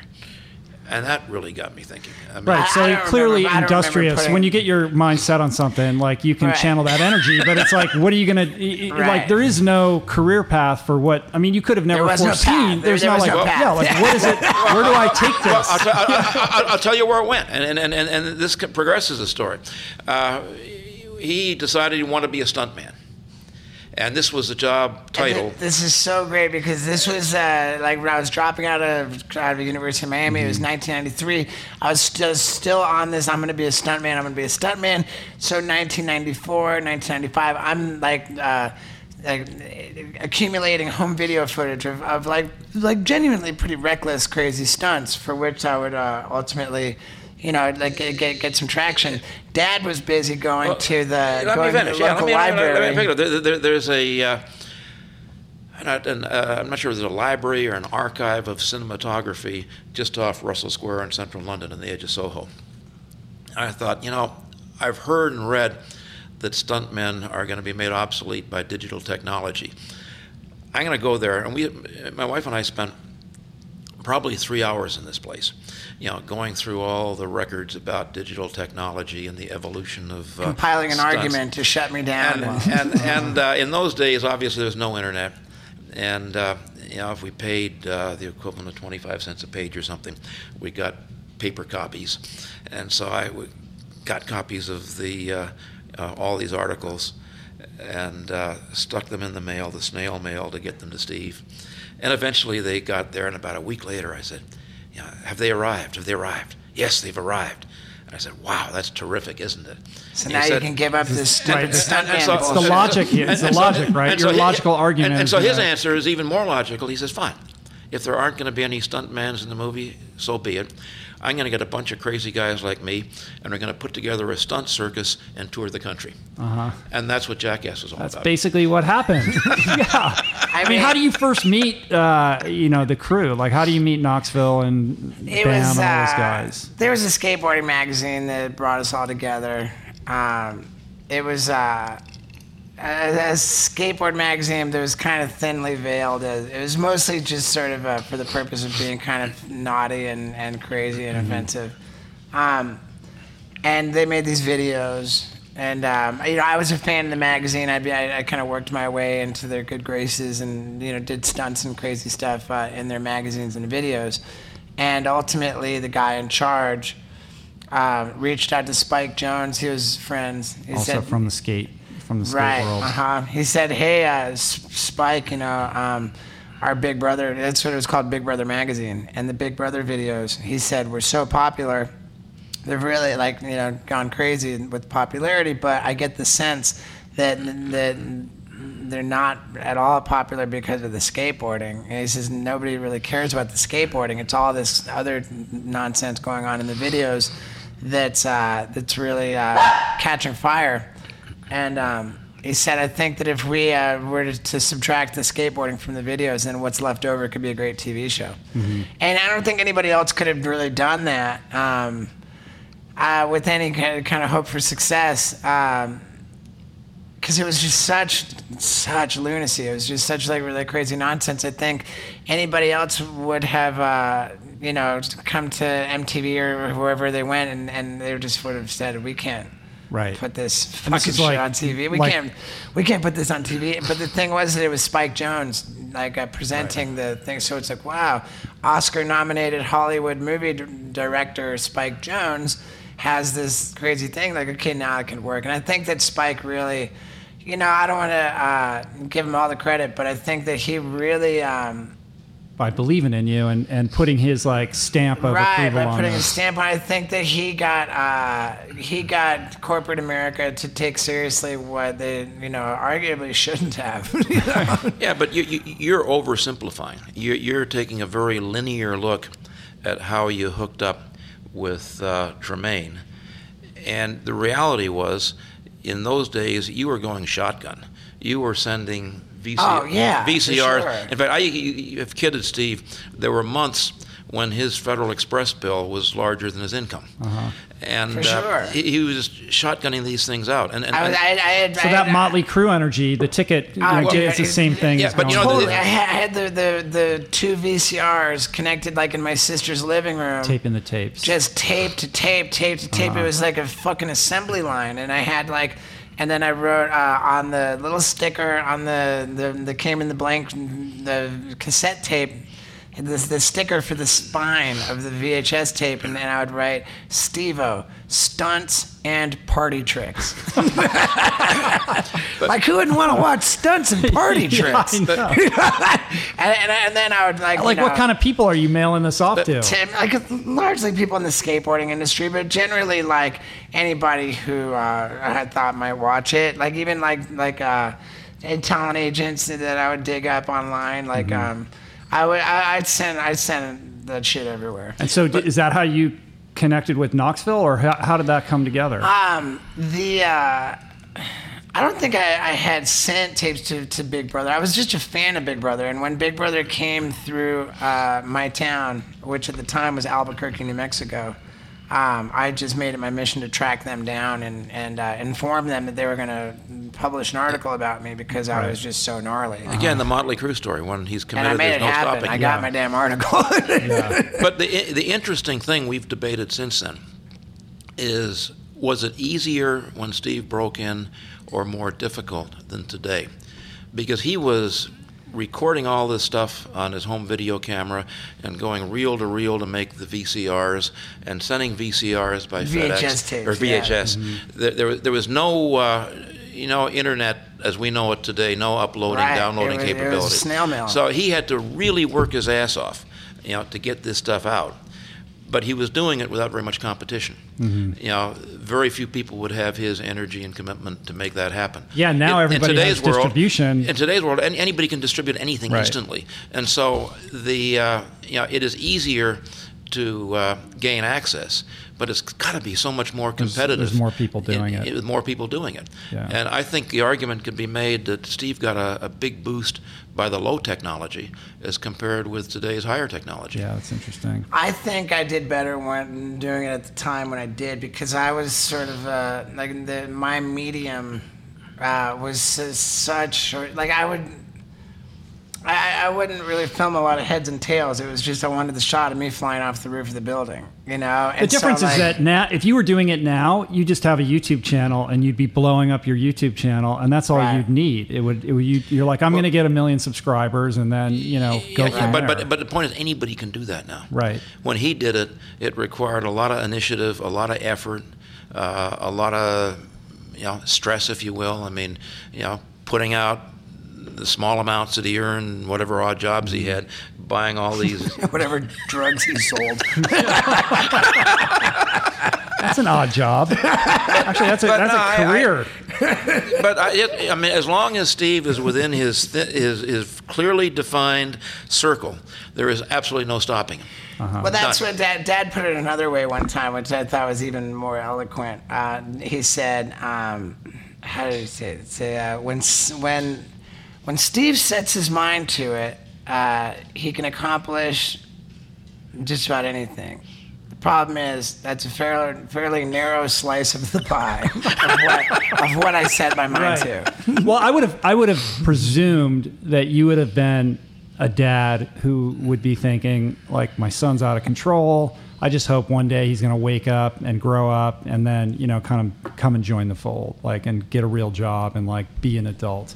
But what I'm hearing and what I'm getting is that you really were supportive of him trying to figure out what he wanted to do and pursue his dream. Well, at a to a degree, yeah. Like I was flailing around. I wasn't, getting any traction whatsoever in my pursuit of a career as a stuntman. But at a certain point, when I moved to Albuquerque and I moved in with my sister there, and I had on my sister's floor the VCRs, and I was this and that, and I was back in school.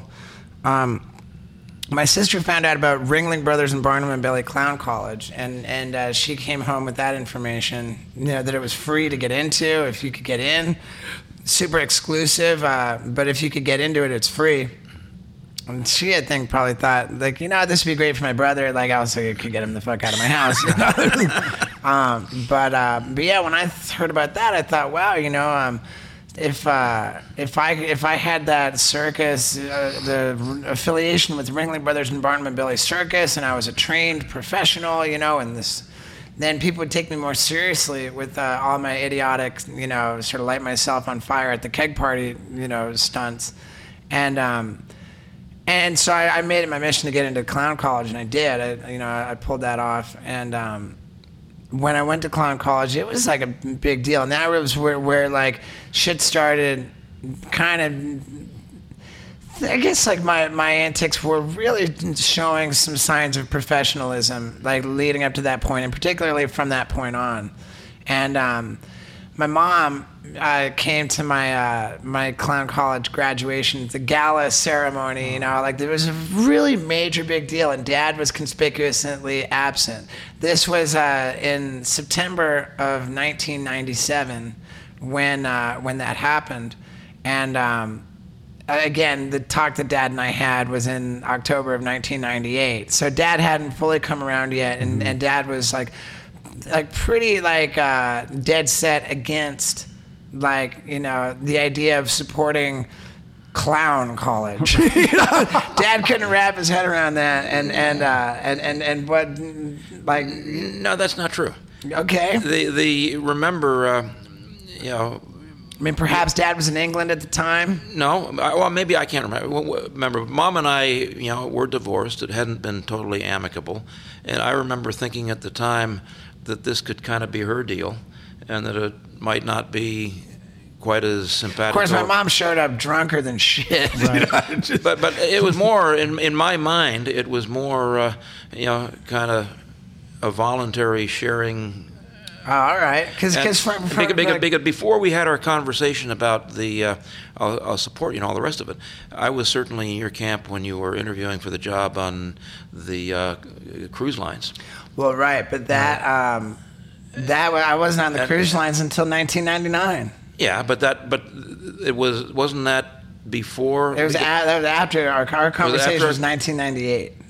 And when I remember specifically because mom was the chronic alcoholic, and she suffered an aneurysm, which brought us sort of family members from wherever we were. My sister and I in Albuquerque. Dad flew over from England, and we all sort of convened over this crisis with my mom, and she survived the aneurysm, but with terrible handicap, yeah, but physical and mental, and she was just in terrible shape for the last 5 years. But it was in the midst of this crisis, and it was actually at the hospital where they had Mom in the ICU, and Dad, You're right. Yeah, I remember that now. It was outside. It was actually not outside the hospital. We took we were in the hospital for Mom, and we went to some pub / restaurant, like a kind of English pub type place, and it was I want to say we went outside. I think I went outside to smoke a cigarette or something, and Dad followed me out and then sort of sprung on me this really thoughtful conversation, which is why I know it was October of 1998. And I remember chasing around Coral Gables, trying to buy you the long material for your stilts. That was way later. That was way later. Okay. Way later. That was once I had the plan to film for the pilot for MTV. Oh, okay. But The thing was so great is that when Dad pledged his support for me in this, and you're right, it's so funny to call it a path because there was no path. Yeah, like, how do you even? There's no like, where are you going to take this? Right, there was no path. But Dad was, like, okay, so you're going to do this. You're committed, and I support you. And I remember, very shortly after that, seeing a commercial on TV for this show that they had at the time, which was called Real TV. Now, at that time, there were enough home video cameras to sustain America's Funniest Home Videos,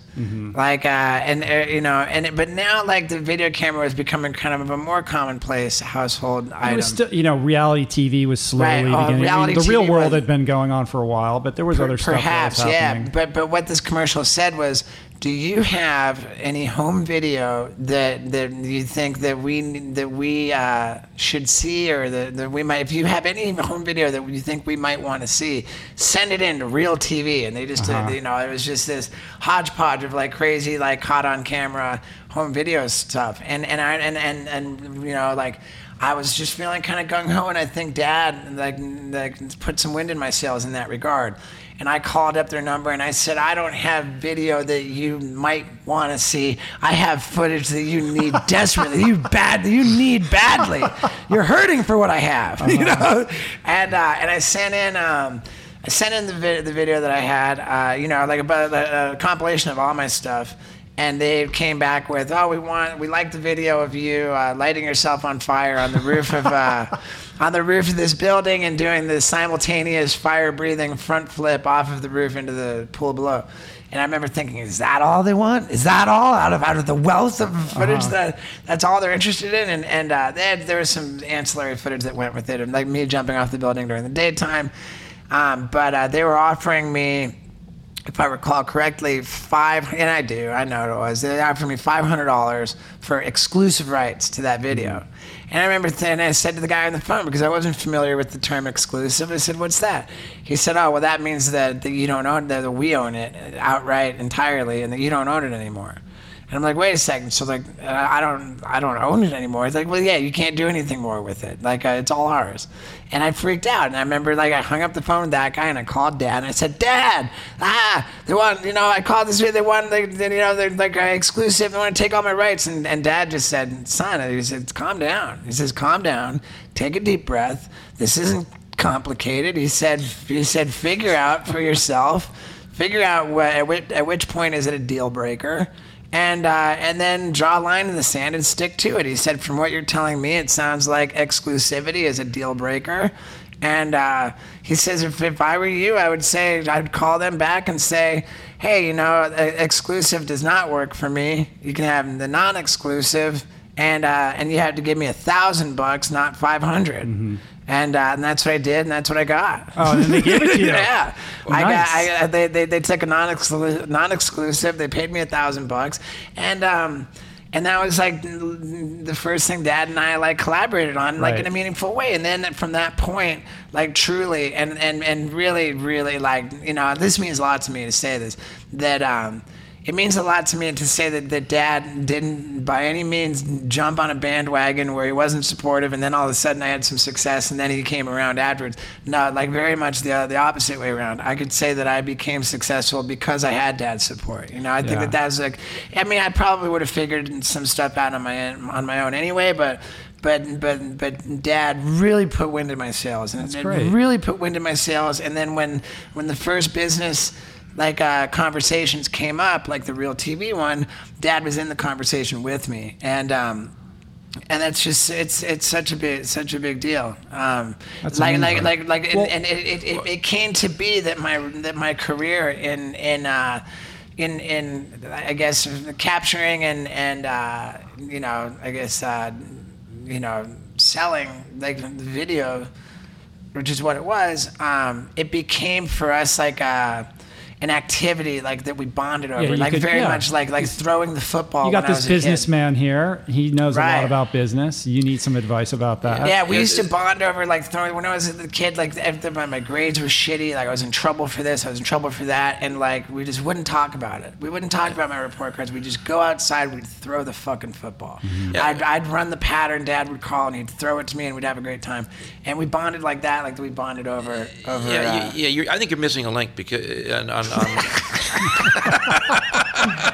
no, it's great how like your memories are different. Right. You know what I mean? Like you're remembering, like my dad didn't show up at the clown college thing, and you probably have some resentment about that. No, and he's had a totally different recollection. I don't think I resent him because I just get it. It just wasn't his thing. He like before the point where we had that conversation in 1998 where he pledged to support me. Like I'm not resentful or I just understand. Like it just wasn't his. He couldn't wrap his head around. Where I got, more actively involved and committed. I forgot Real TV, but yeah, that was it. I have no legal training, but much of my career was with companies where I spent a lot of time with company lawyers, and I became very, very comfortable with contract law, and could read a contract. And I always believed that law is 85% common sense, and you don't need the lawyers involved until you get past that 80% threshold. And so I would read the contracts that he got, and they were brutal. I mean, his first contract, I'm jumping ahead chronologically, but the first contract he got for Jackass, the MTV contract. Well, MTV's notorious for horrible. But the point is, they were going to prevent him from doing anything other than film Jackass shows. And I saw that in a heartbeat, and I said, Steve, you're not going to sign that. And for him, they took it out. I forget what the issues were with Real TV. The exclusivity thing always kept coming up. But I could go through, and he would... and representation deals are even worse, because then once you sign up, then they're going to take... a percentage of everything that you ever make, and it's going to renew automatically. And if they just do that with like 100 people, and then they get one person that takes off, then. So in those days, obviously he didn't have the means or the stature to have a lot of outside help, and so I fulfilled that role. And by working through the deals and making suggestions in the contracts, I became much more involved in the content of what he was working on. And then we could start kicking around ideas. And I had one idea. It still hasn't been filmed. He liked it at the time. Well, the executive dump? The executive dump. Now, Dad says he wants you to dress up as a businessman. Now, let me tell the story. All right. Yeah. Picture this tree-lined suburban street in upper middle America. And Mr. Junior Executive is walking down to the bus, underground, carpool, whatever you have it, carrying his attaché case. And at a point in time, he stops, puts the attaché case down, pulls out a copy of the Wall Street Journal, drops his pants, squats down. While he's reading the Wall Street Journal, takes a shit, calmly wipes his ass with toilet paper out of the attaché case, puts the Wall Street Journal back in the bag, pulls up his pants, and walks off to do his daily job. I thought that might be kind of nice. I think it'd be good, but like I don't know if Steve-O's the right guy to do it, because no one's going to buy him in a suit with an attaché case. First of all, at that stage, he wasn't well enough known for that to be an issue. Right. But secondly, the mere fact of Steve in a business suit, even before he was recognized, has humor in its own right.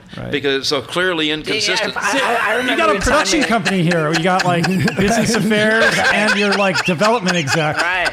I remember it as you telling me to take a dump into the suitcase. Or into the attaché case. And then close it up. I couldn't remember. Maybe that was that was like cleaning up after dogs. Yeah, okay. Take it down into it and then wipe it. Wipe Whether that's my idea or yours, it would make a better storyline, no question. So Ted, where does like Steve's like insatiable need for attention come from? I believe it's because he changed schools every two and a half years. And in 5 cases, it was changing countries along with the school. And he always was kind of hyperactive and not highly motivated to schoolwork. But with all this constant moving, he was always a new kid. And he decided that his way to get recognized and accepted was to be the cut-up. Mm-hmm. And that kind of developed the persona.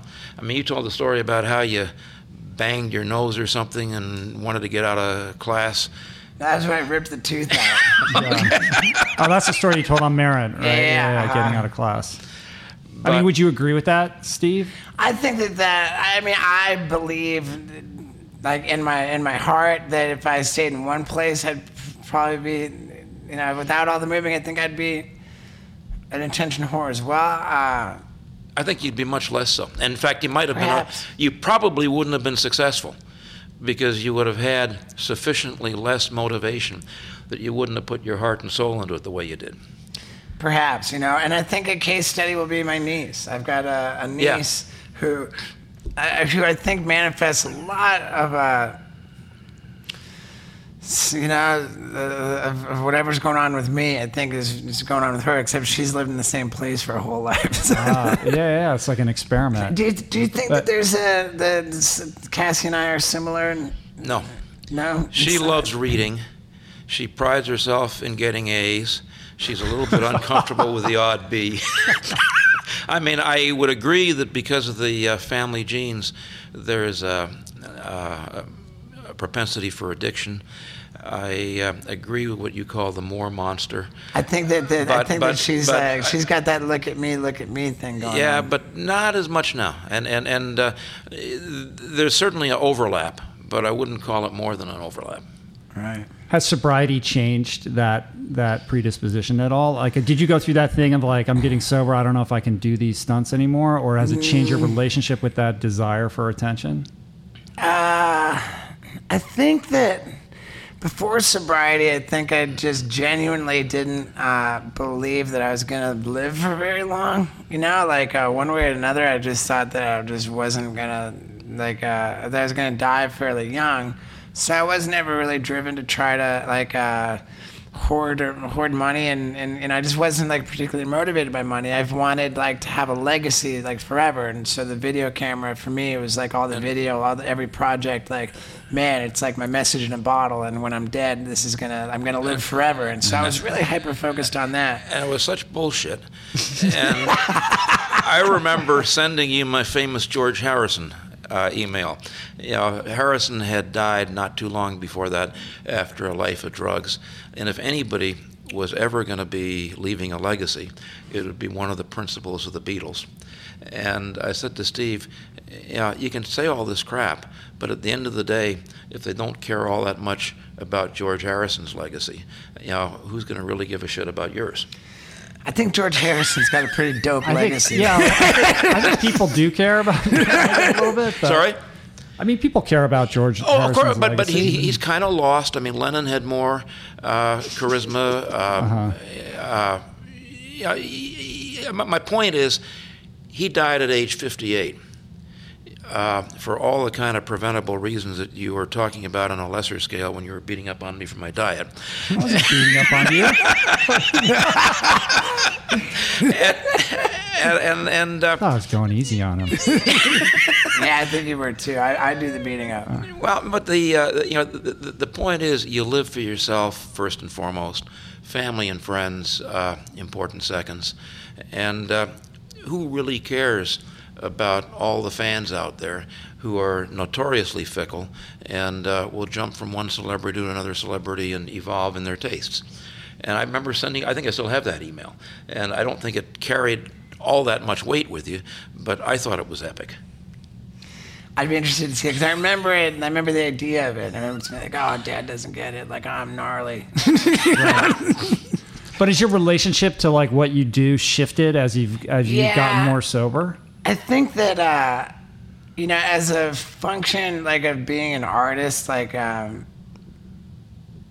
guess I don't know. I just say and I kind of say it a lot. Like I think that there's the artist, and then like there's this whole new kind of arena of like the person, which I never made room for before. You know, it was just constant, 100%, never turn off. You know, it was just always on and always like the persona of Steve-O, and now I think that you know, there's like a really like there's been like you know like a concerted effort to find separation between the persona and like, you know, the person, and it's a struggle, man. You know, it's a struggle because like I'm still the attention whore. Like I'm still like I gotta do this, I gotta do that. Like I still like just, you know, I just have aching desire to matter, you know, right. Like to matter and to be known and to be revered, and it's really hard for me to back off of that, but progress is being made, you know. Is that where the meditation comes in? You know, I like a TM, right? I do, yeah. And I struggle with that, you know. I mean, I do it, I stick with it, and you know, I'm fairly diligent about it, but it doesn't come easily to me, you know. I don't know.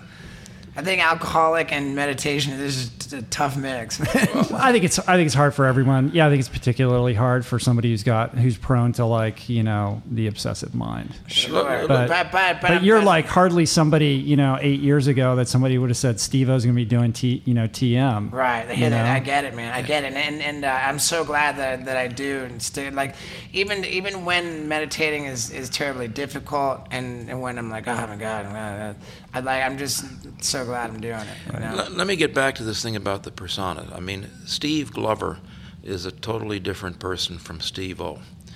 And those boundaries are pretty clear. What I think you're wrestling with now is that in between those two boundaries, there's kind of a gray zone. And Steve Glover never invades the turf of Steve-O, but Steve-O can slip across the lines into Steve Glover. And to me, that's more a fine-tuning thing than a fundamental change. I think the fundamental change has taken place. I think it's trying to maintain the boundaries that is what you're talking about. I see it as such a gnarly uphill battle, and I really do, because you know, like it's the. And I would compare you've always emphasized how important it is to have hobbies and interests. Yep. Because like you refer to countless people that you've known in the business world who had job titles, who were very prestigious in their careers, and then from the moment that they retired or lost their job, whatever the case may be, as soon as they didn't have that prestigious job title anymore, out the window went their whole identity, all of their self-esteem, and without hobbies and interests, they were just depressed lumps who just had lost everything. Putting it into a one-liner, sound bites are good. There's two kinds of retirees: those who are enjoying life and those who are waiting to die. Well, right, sure, but now that's what I relate to is really that. What you're talking about is the guy who had the prestigious job title who no longer has it and now is depressed and his life is miserable.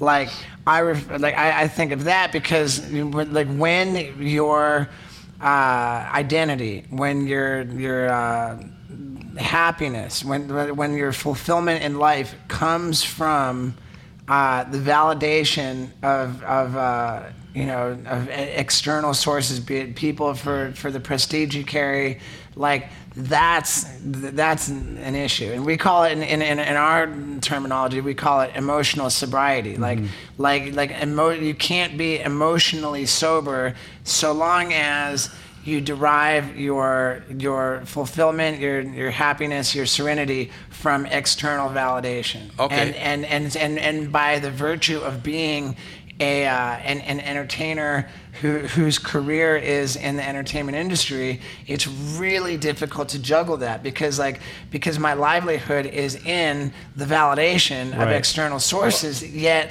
that's not where so that the happiness needs to come from within. We're very clear on that. And for me, the happiness, the flow of happiness and fulfillment needs to cease to come from the value of Steve-O, the commodity in the entertainment industry, and really needs to begin to come from inside Stephen Glover and without external validation. And that is you would describe it as having hobbies and interests and make yourself happy. In the words of JFK, let me tell you this about that. I can't wait to hear this. You've got interests and depth that you don't even know about. Well, help me. And tell me what it is. I will never forget the time he came back.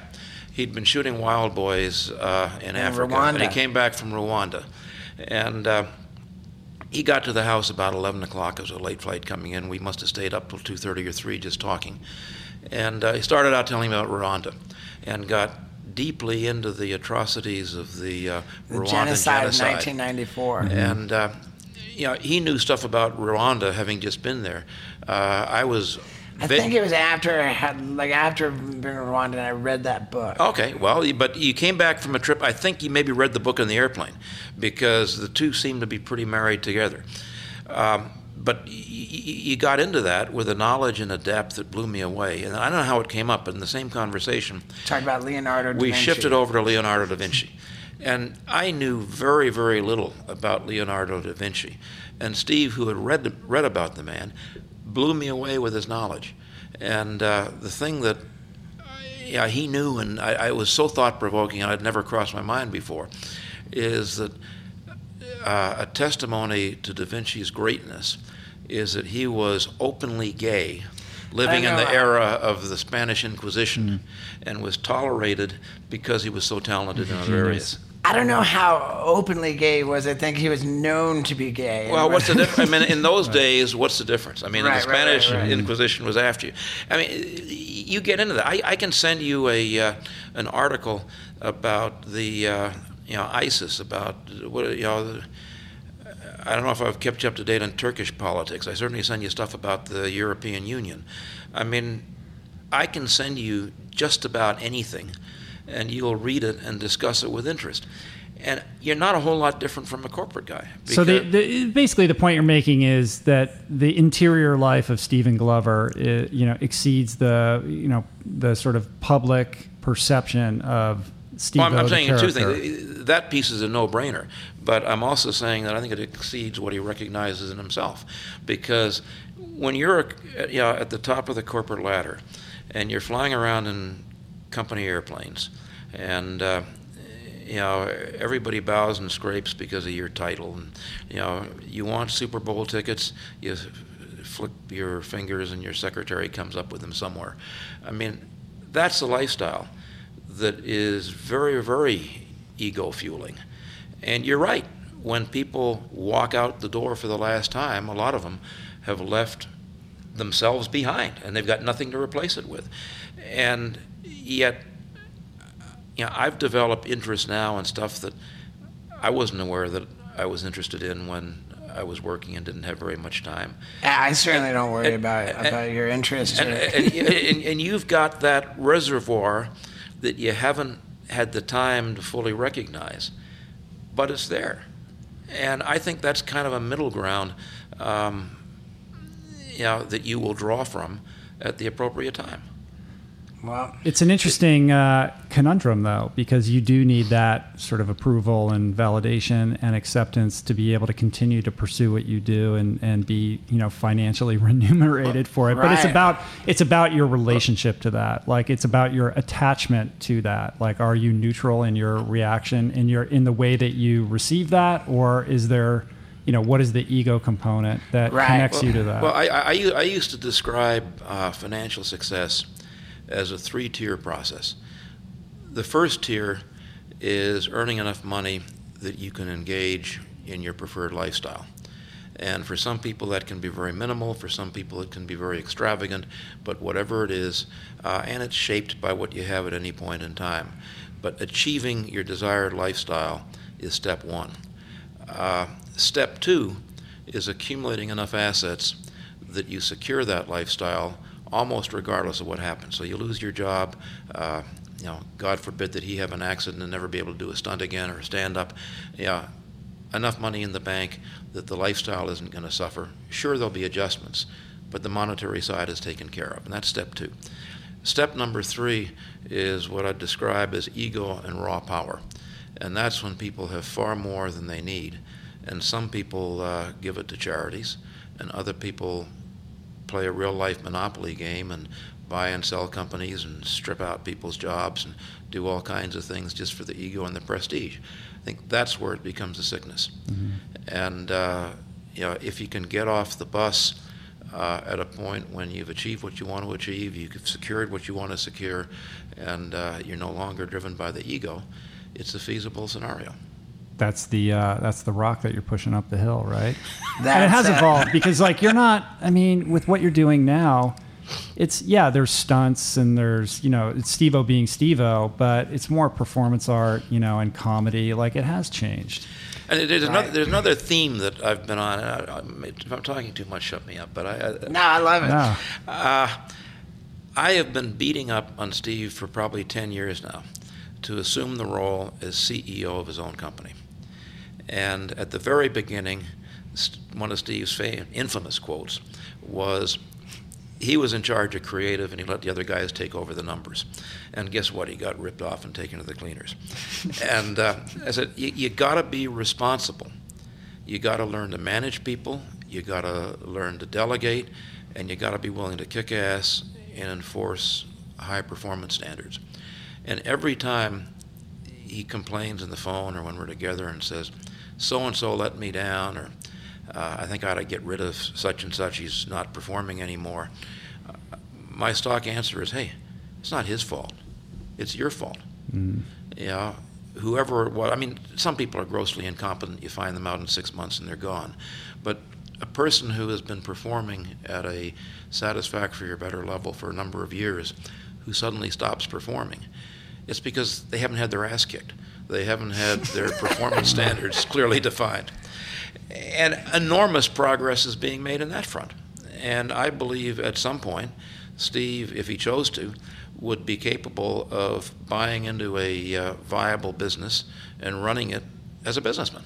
Yeah, well, beyond the talent and the sheer insanity of what he does, clearly a lot of your insight has rubbed off on him because you've had tremendous longevity in this business. It could have been like a flash in the pan thing, see you later. This guy does crazy stunts, but you've actually cultivated a life and a lot of staying power in this town, which is not easy, and that only happens when you're making smart decisions and you do have an entrepreneurial sort of relationship with what you do.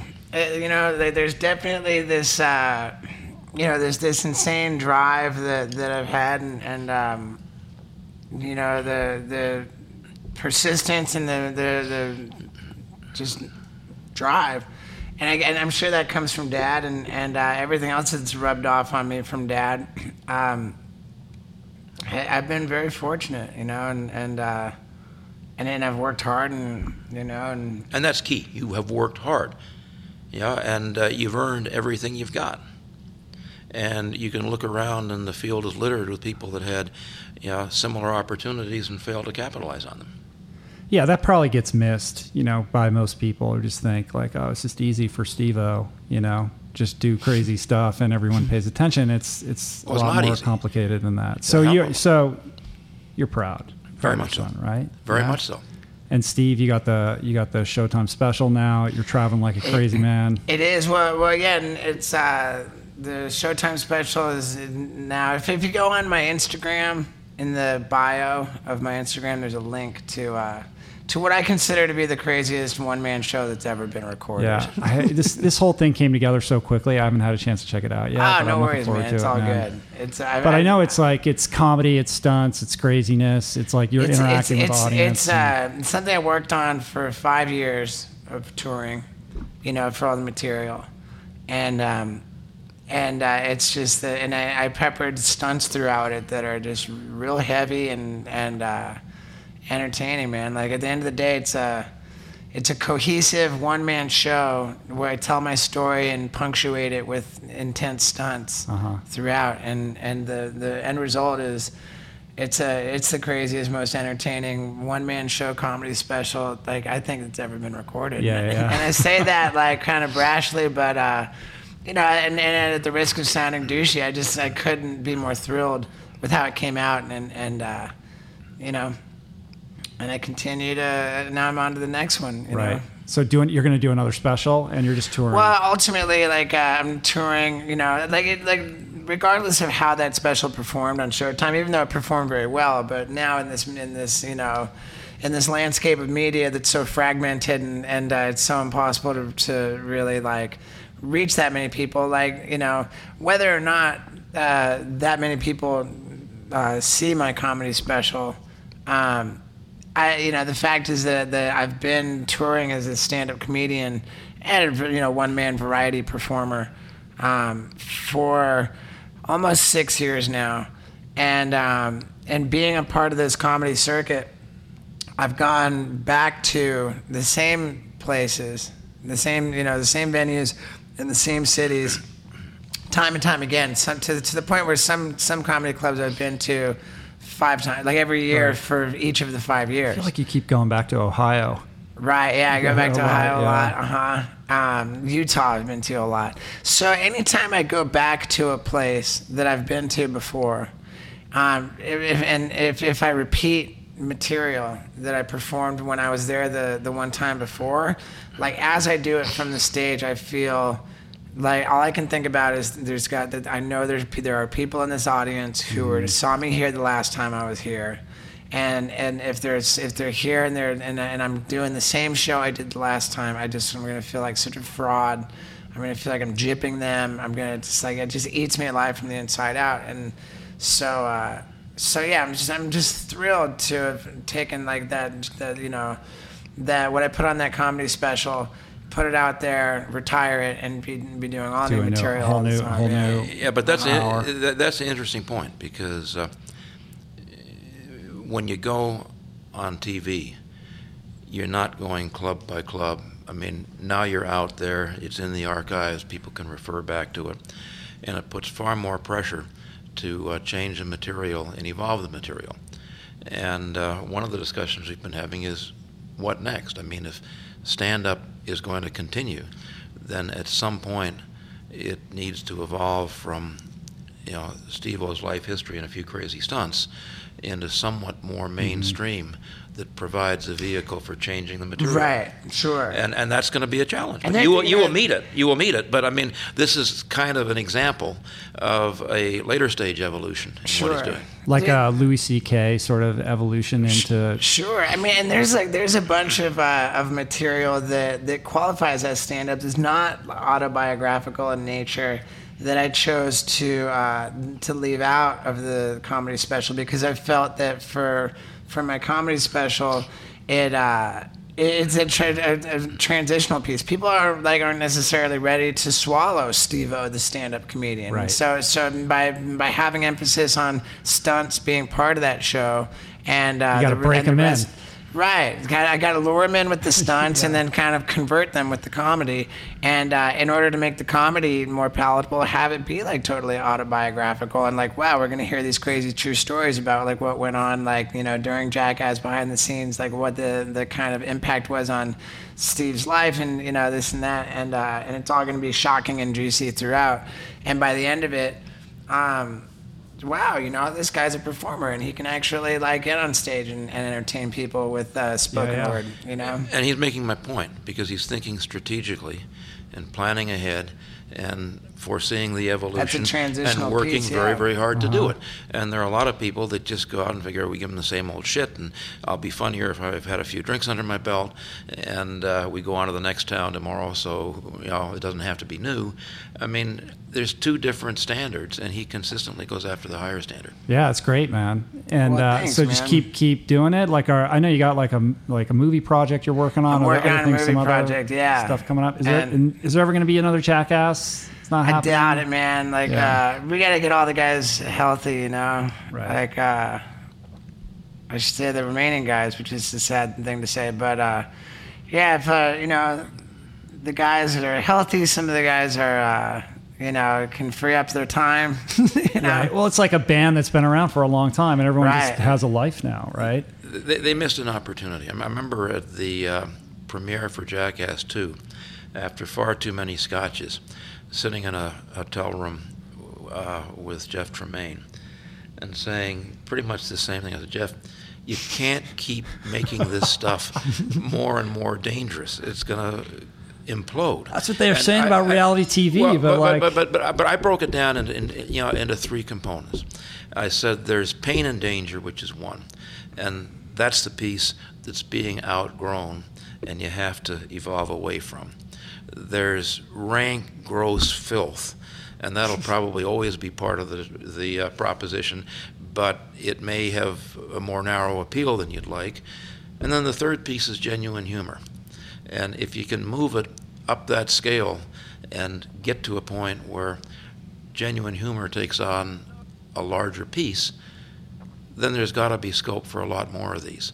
I think that take it one. Bad Grandpa accomplished that. Yeah. Right? Yeah, but that wasn't Jackass. It was sort of Jackass, but it was basically Knoxville's scripted movie getting away from the tradition in his way of getting away from it. Right. Just like you're planning on your upcoming project. But the point is, if there had been an early adoption of the view that we can make people laugh without having to hurt ourselves or put ourselves at risk, it would have been more feasible to extend it. I got that. But I think you're overlooking the most important aspect in the kind of success equation of Jackass, which is the camaraderie amongst all you guys and the level of endearment. Like there's a lot of love between all you guys, and that, whether it doesn't have to be stated overtly, but like that is so like clear and present when you watch those movies. And I think that's what allows the audience member to like really tap in and go on that journey, because you guys you guys care about each other, and it's not just in isolation, like doing crazy stuff. Like you guys were all in it for the win together. But tell them the story of Sad Ass. Well, I mean, it's it's just that every so often there would be this one guy from Jackass will initiate an email to the whole cast and Spike Jonze and Knoxville Tremaine, saying like, come on guys, come on, like trying to rally to get like a fourth Jackass movie underway. And it generally doesn't catch fire, there's not really a response. I responded to the last one by saying, hey, I was in Tampa promoting shows on the radio, and this radio DJ guy named Mike Calta said something that really was impactful to me. He said that when he went to the theater to watch Jackass 3D, that he went with a fear, the nervousness that it would have reached a point already that it had become sad to watch us advance in age and continue to do these things. Right. He said, I was worried for you that it would have become sad to watch you guys do that. He said, however, that he was relieved that in fact it would prove to him that we were still getting away with it. It was still funny. The magic was still there, and it was great. But you don't want to cross over. Right, and as he told me that, I remember thinking, like, man, he's got a point, and whenever anybody asks me about, like, are you going to make a Jackass 4, I think of that conversation with Mike Calton in Tampa, and I related this to the guys in the email thread, and I said, hey, now, like, the point that guy was talking about, now we're 6 years later. Now, like, if we get together and we try to make a Jackass 4, like, the elephant in the room is, wow, these guys are fucking old, it's the elephant in the room. There's no way around it, you know? And I said, I'm with all of you. I love all of you guys. I miss you guys, and like all the enthusiasm is there. for us to get together and do something. I just said, I feel that it's important, whatever we do, that we get out in front of that. And we acknowledge, okay, now it's fucking getting to a point. Now it's fucking ridiculous. Now we're old, and if there's a way to kind of to modify what we're doing, if it's something like what my dad's talking about over here, or if there's a way to just acknowledge it, to tweak it, I think that there's a project for us to do, under the name of Jackass, with all of us involved. I just don't think that we could get away with sort of, the same format and without acknowledging it, without getting in front of it. No, you would have to. I mean, maybe you recruit the next wave, and train them up. Yeah, who knows? Like but the funniest thing, and I laughed out loud, one of the guys responded with a mock-up of a Jackass 4 movie poster. It had for the A, it was the number 4, but it said sad ass. That's so good. Well, I think it was for the third Trapper. Was it the third one that they came? So I don't know if you were there because I wasn't home this day, but I know Tremaine and a bunch of crew guys came to our house to scout for Jackass 3 for some crazy stunt. What do they want to do? Like ride a jet ski down the pool? Yeah, the wave runner thing. Yeah, okay. And go because our pool goes off like this edge, and there's a hill that goes down. That? You didn't end up using the house, but everybody came to check it out, and I was like, a super long, narrow pool. Exactly. And that's your house? Yeah, it's my house. There's a railing, the other end is plate glass. Yeah. Gravel. I mean, you would know if it happened. It's long. Well, you didn't film there, but you guys all came out and scouted, and then maybe you found somewhere else or whatever. Yeah, okay, I wasn't there. But I was like, please let that happen. We got to have Jackass happen at the house. Right. It didn't work out. But yeah, but it's great because, I don't think there's going to be another Jackass 4. I kind of feel like that ship has sailed. I personally got sick and tired of waiting, for it to happen. And so I wrote this movie idea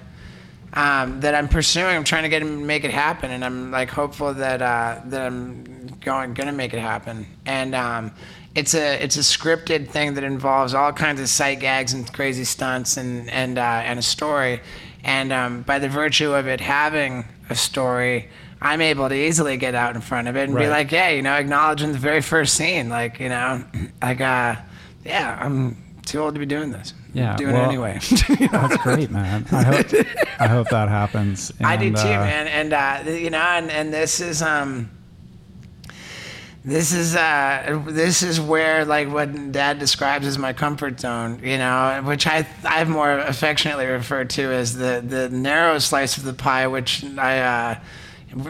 which I apply myself fully. The comfort zone is widening. It's taking long, slow, painful. Yeah, but I don't even think it's necessarily widening. I just think this movie project falls into the category of shit that I will fucking pursue until it happens. Right.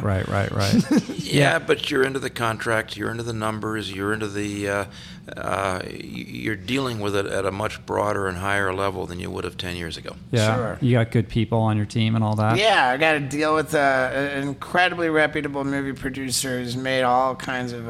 He's made 175 movies. He knows exactly what he's doing, and we've got a deal between us. We've got the deal with the script guy. And the script guy is I wrote it, but he's making it official.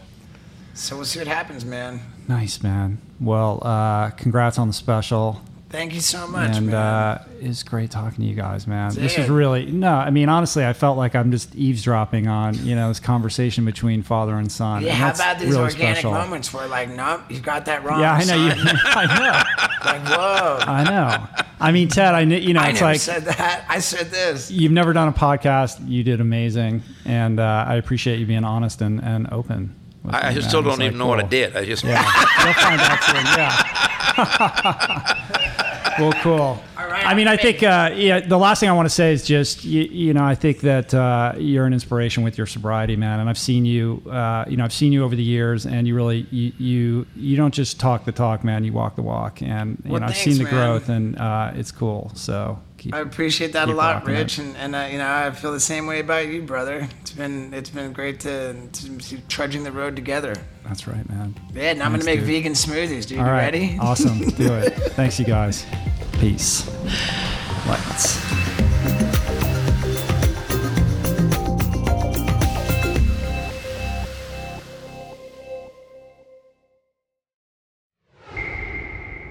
my God, that was so amazing. I'm pretty sure Steve has never given an interview quite like that before. What a gift. What a privilege. Thank you so much, Steve and Ted, for taking the time. That was just remarkable. Don't forget to check out Steve's new comedy special, Guilty as Charged, on Showtime. And don't forget to check out the show notes on the episode page at richroll.com for this episode. Lots of links following up on all the kinds of stuff that we talked about today, so you can take your infotainment, your education beyond the earbuds. If you haven't already subscribed to my YouTube channel, make a point of doing that. Again, I've got a really cool behind-the-scenes video of this experience. It's vlog number 004. It's called Yeah Dude, appropriately titled. And you can find my channel at youtube.com/richroll. I've got 4 vlogs up as of the recording of this. I'm trying to get to more regular, consistent frequency. It's very tough with all the things that I'm doing, but I'm aspiring to do better. Basically, these videos are just a look into my daily life, my musings. They're very creatively gratifying to create. They take a lot of time, however. It's challenging for me, but it's really fun, and it's super cool that people have been enjoying them. So thank you for all the great feedback and the comments. I also want to thank everybody who helped put this show together today. Jason Camiolo for audio engineering and production, Sean Patterson for graphics, Chris Swan for production assistance. He also puts together all the show notes, which is a big job. Thank you, Chris. And theme music, of course, by Anna Lemma. Thanks for all the support, you guys. I've been on a tear with these podcasts. I'm so privileged to be able to bring you such amazing guests week in and week out. I can't tell you how much it means to me, and I'm so glad that you guys are enjoying it. Tell a friend. Let's help spread the word. Let's raise consciousness. And I'll see you guys next week. Peace. Plants.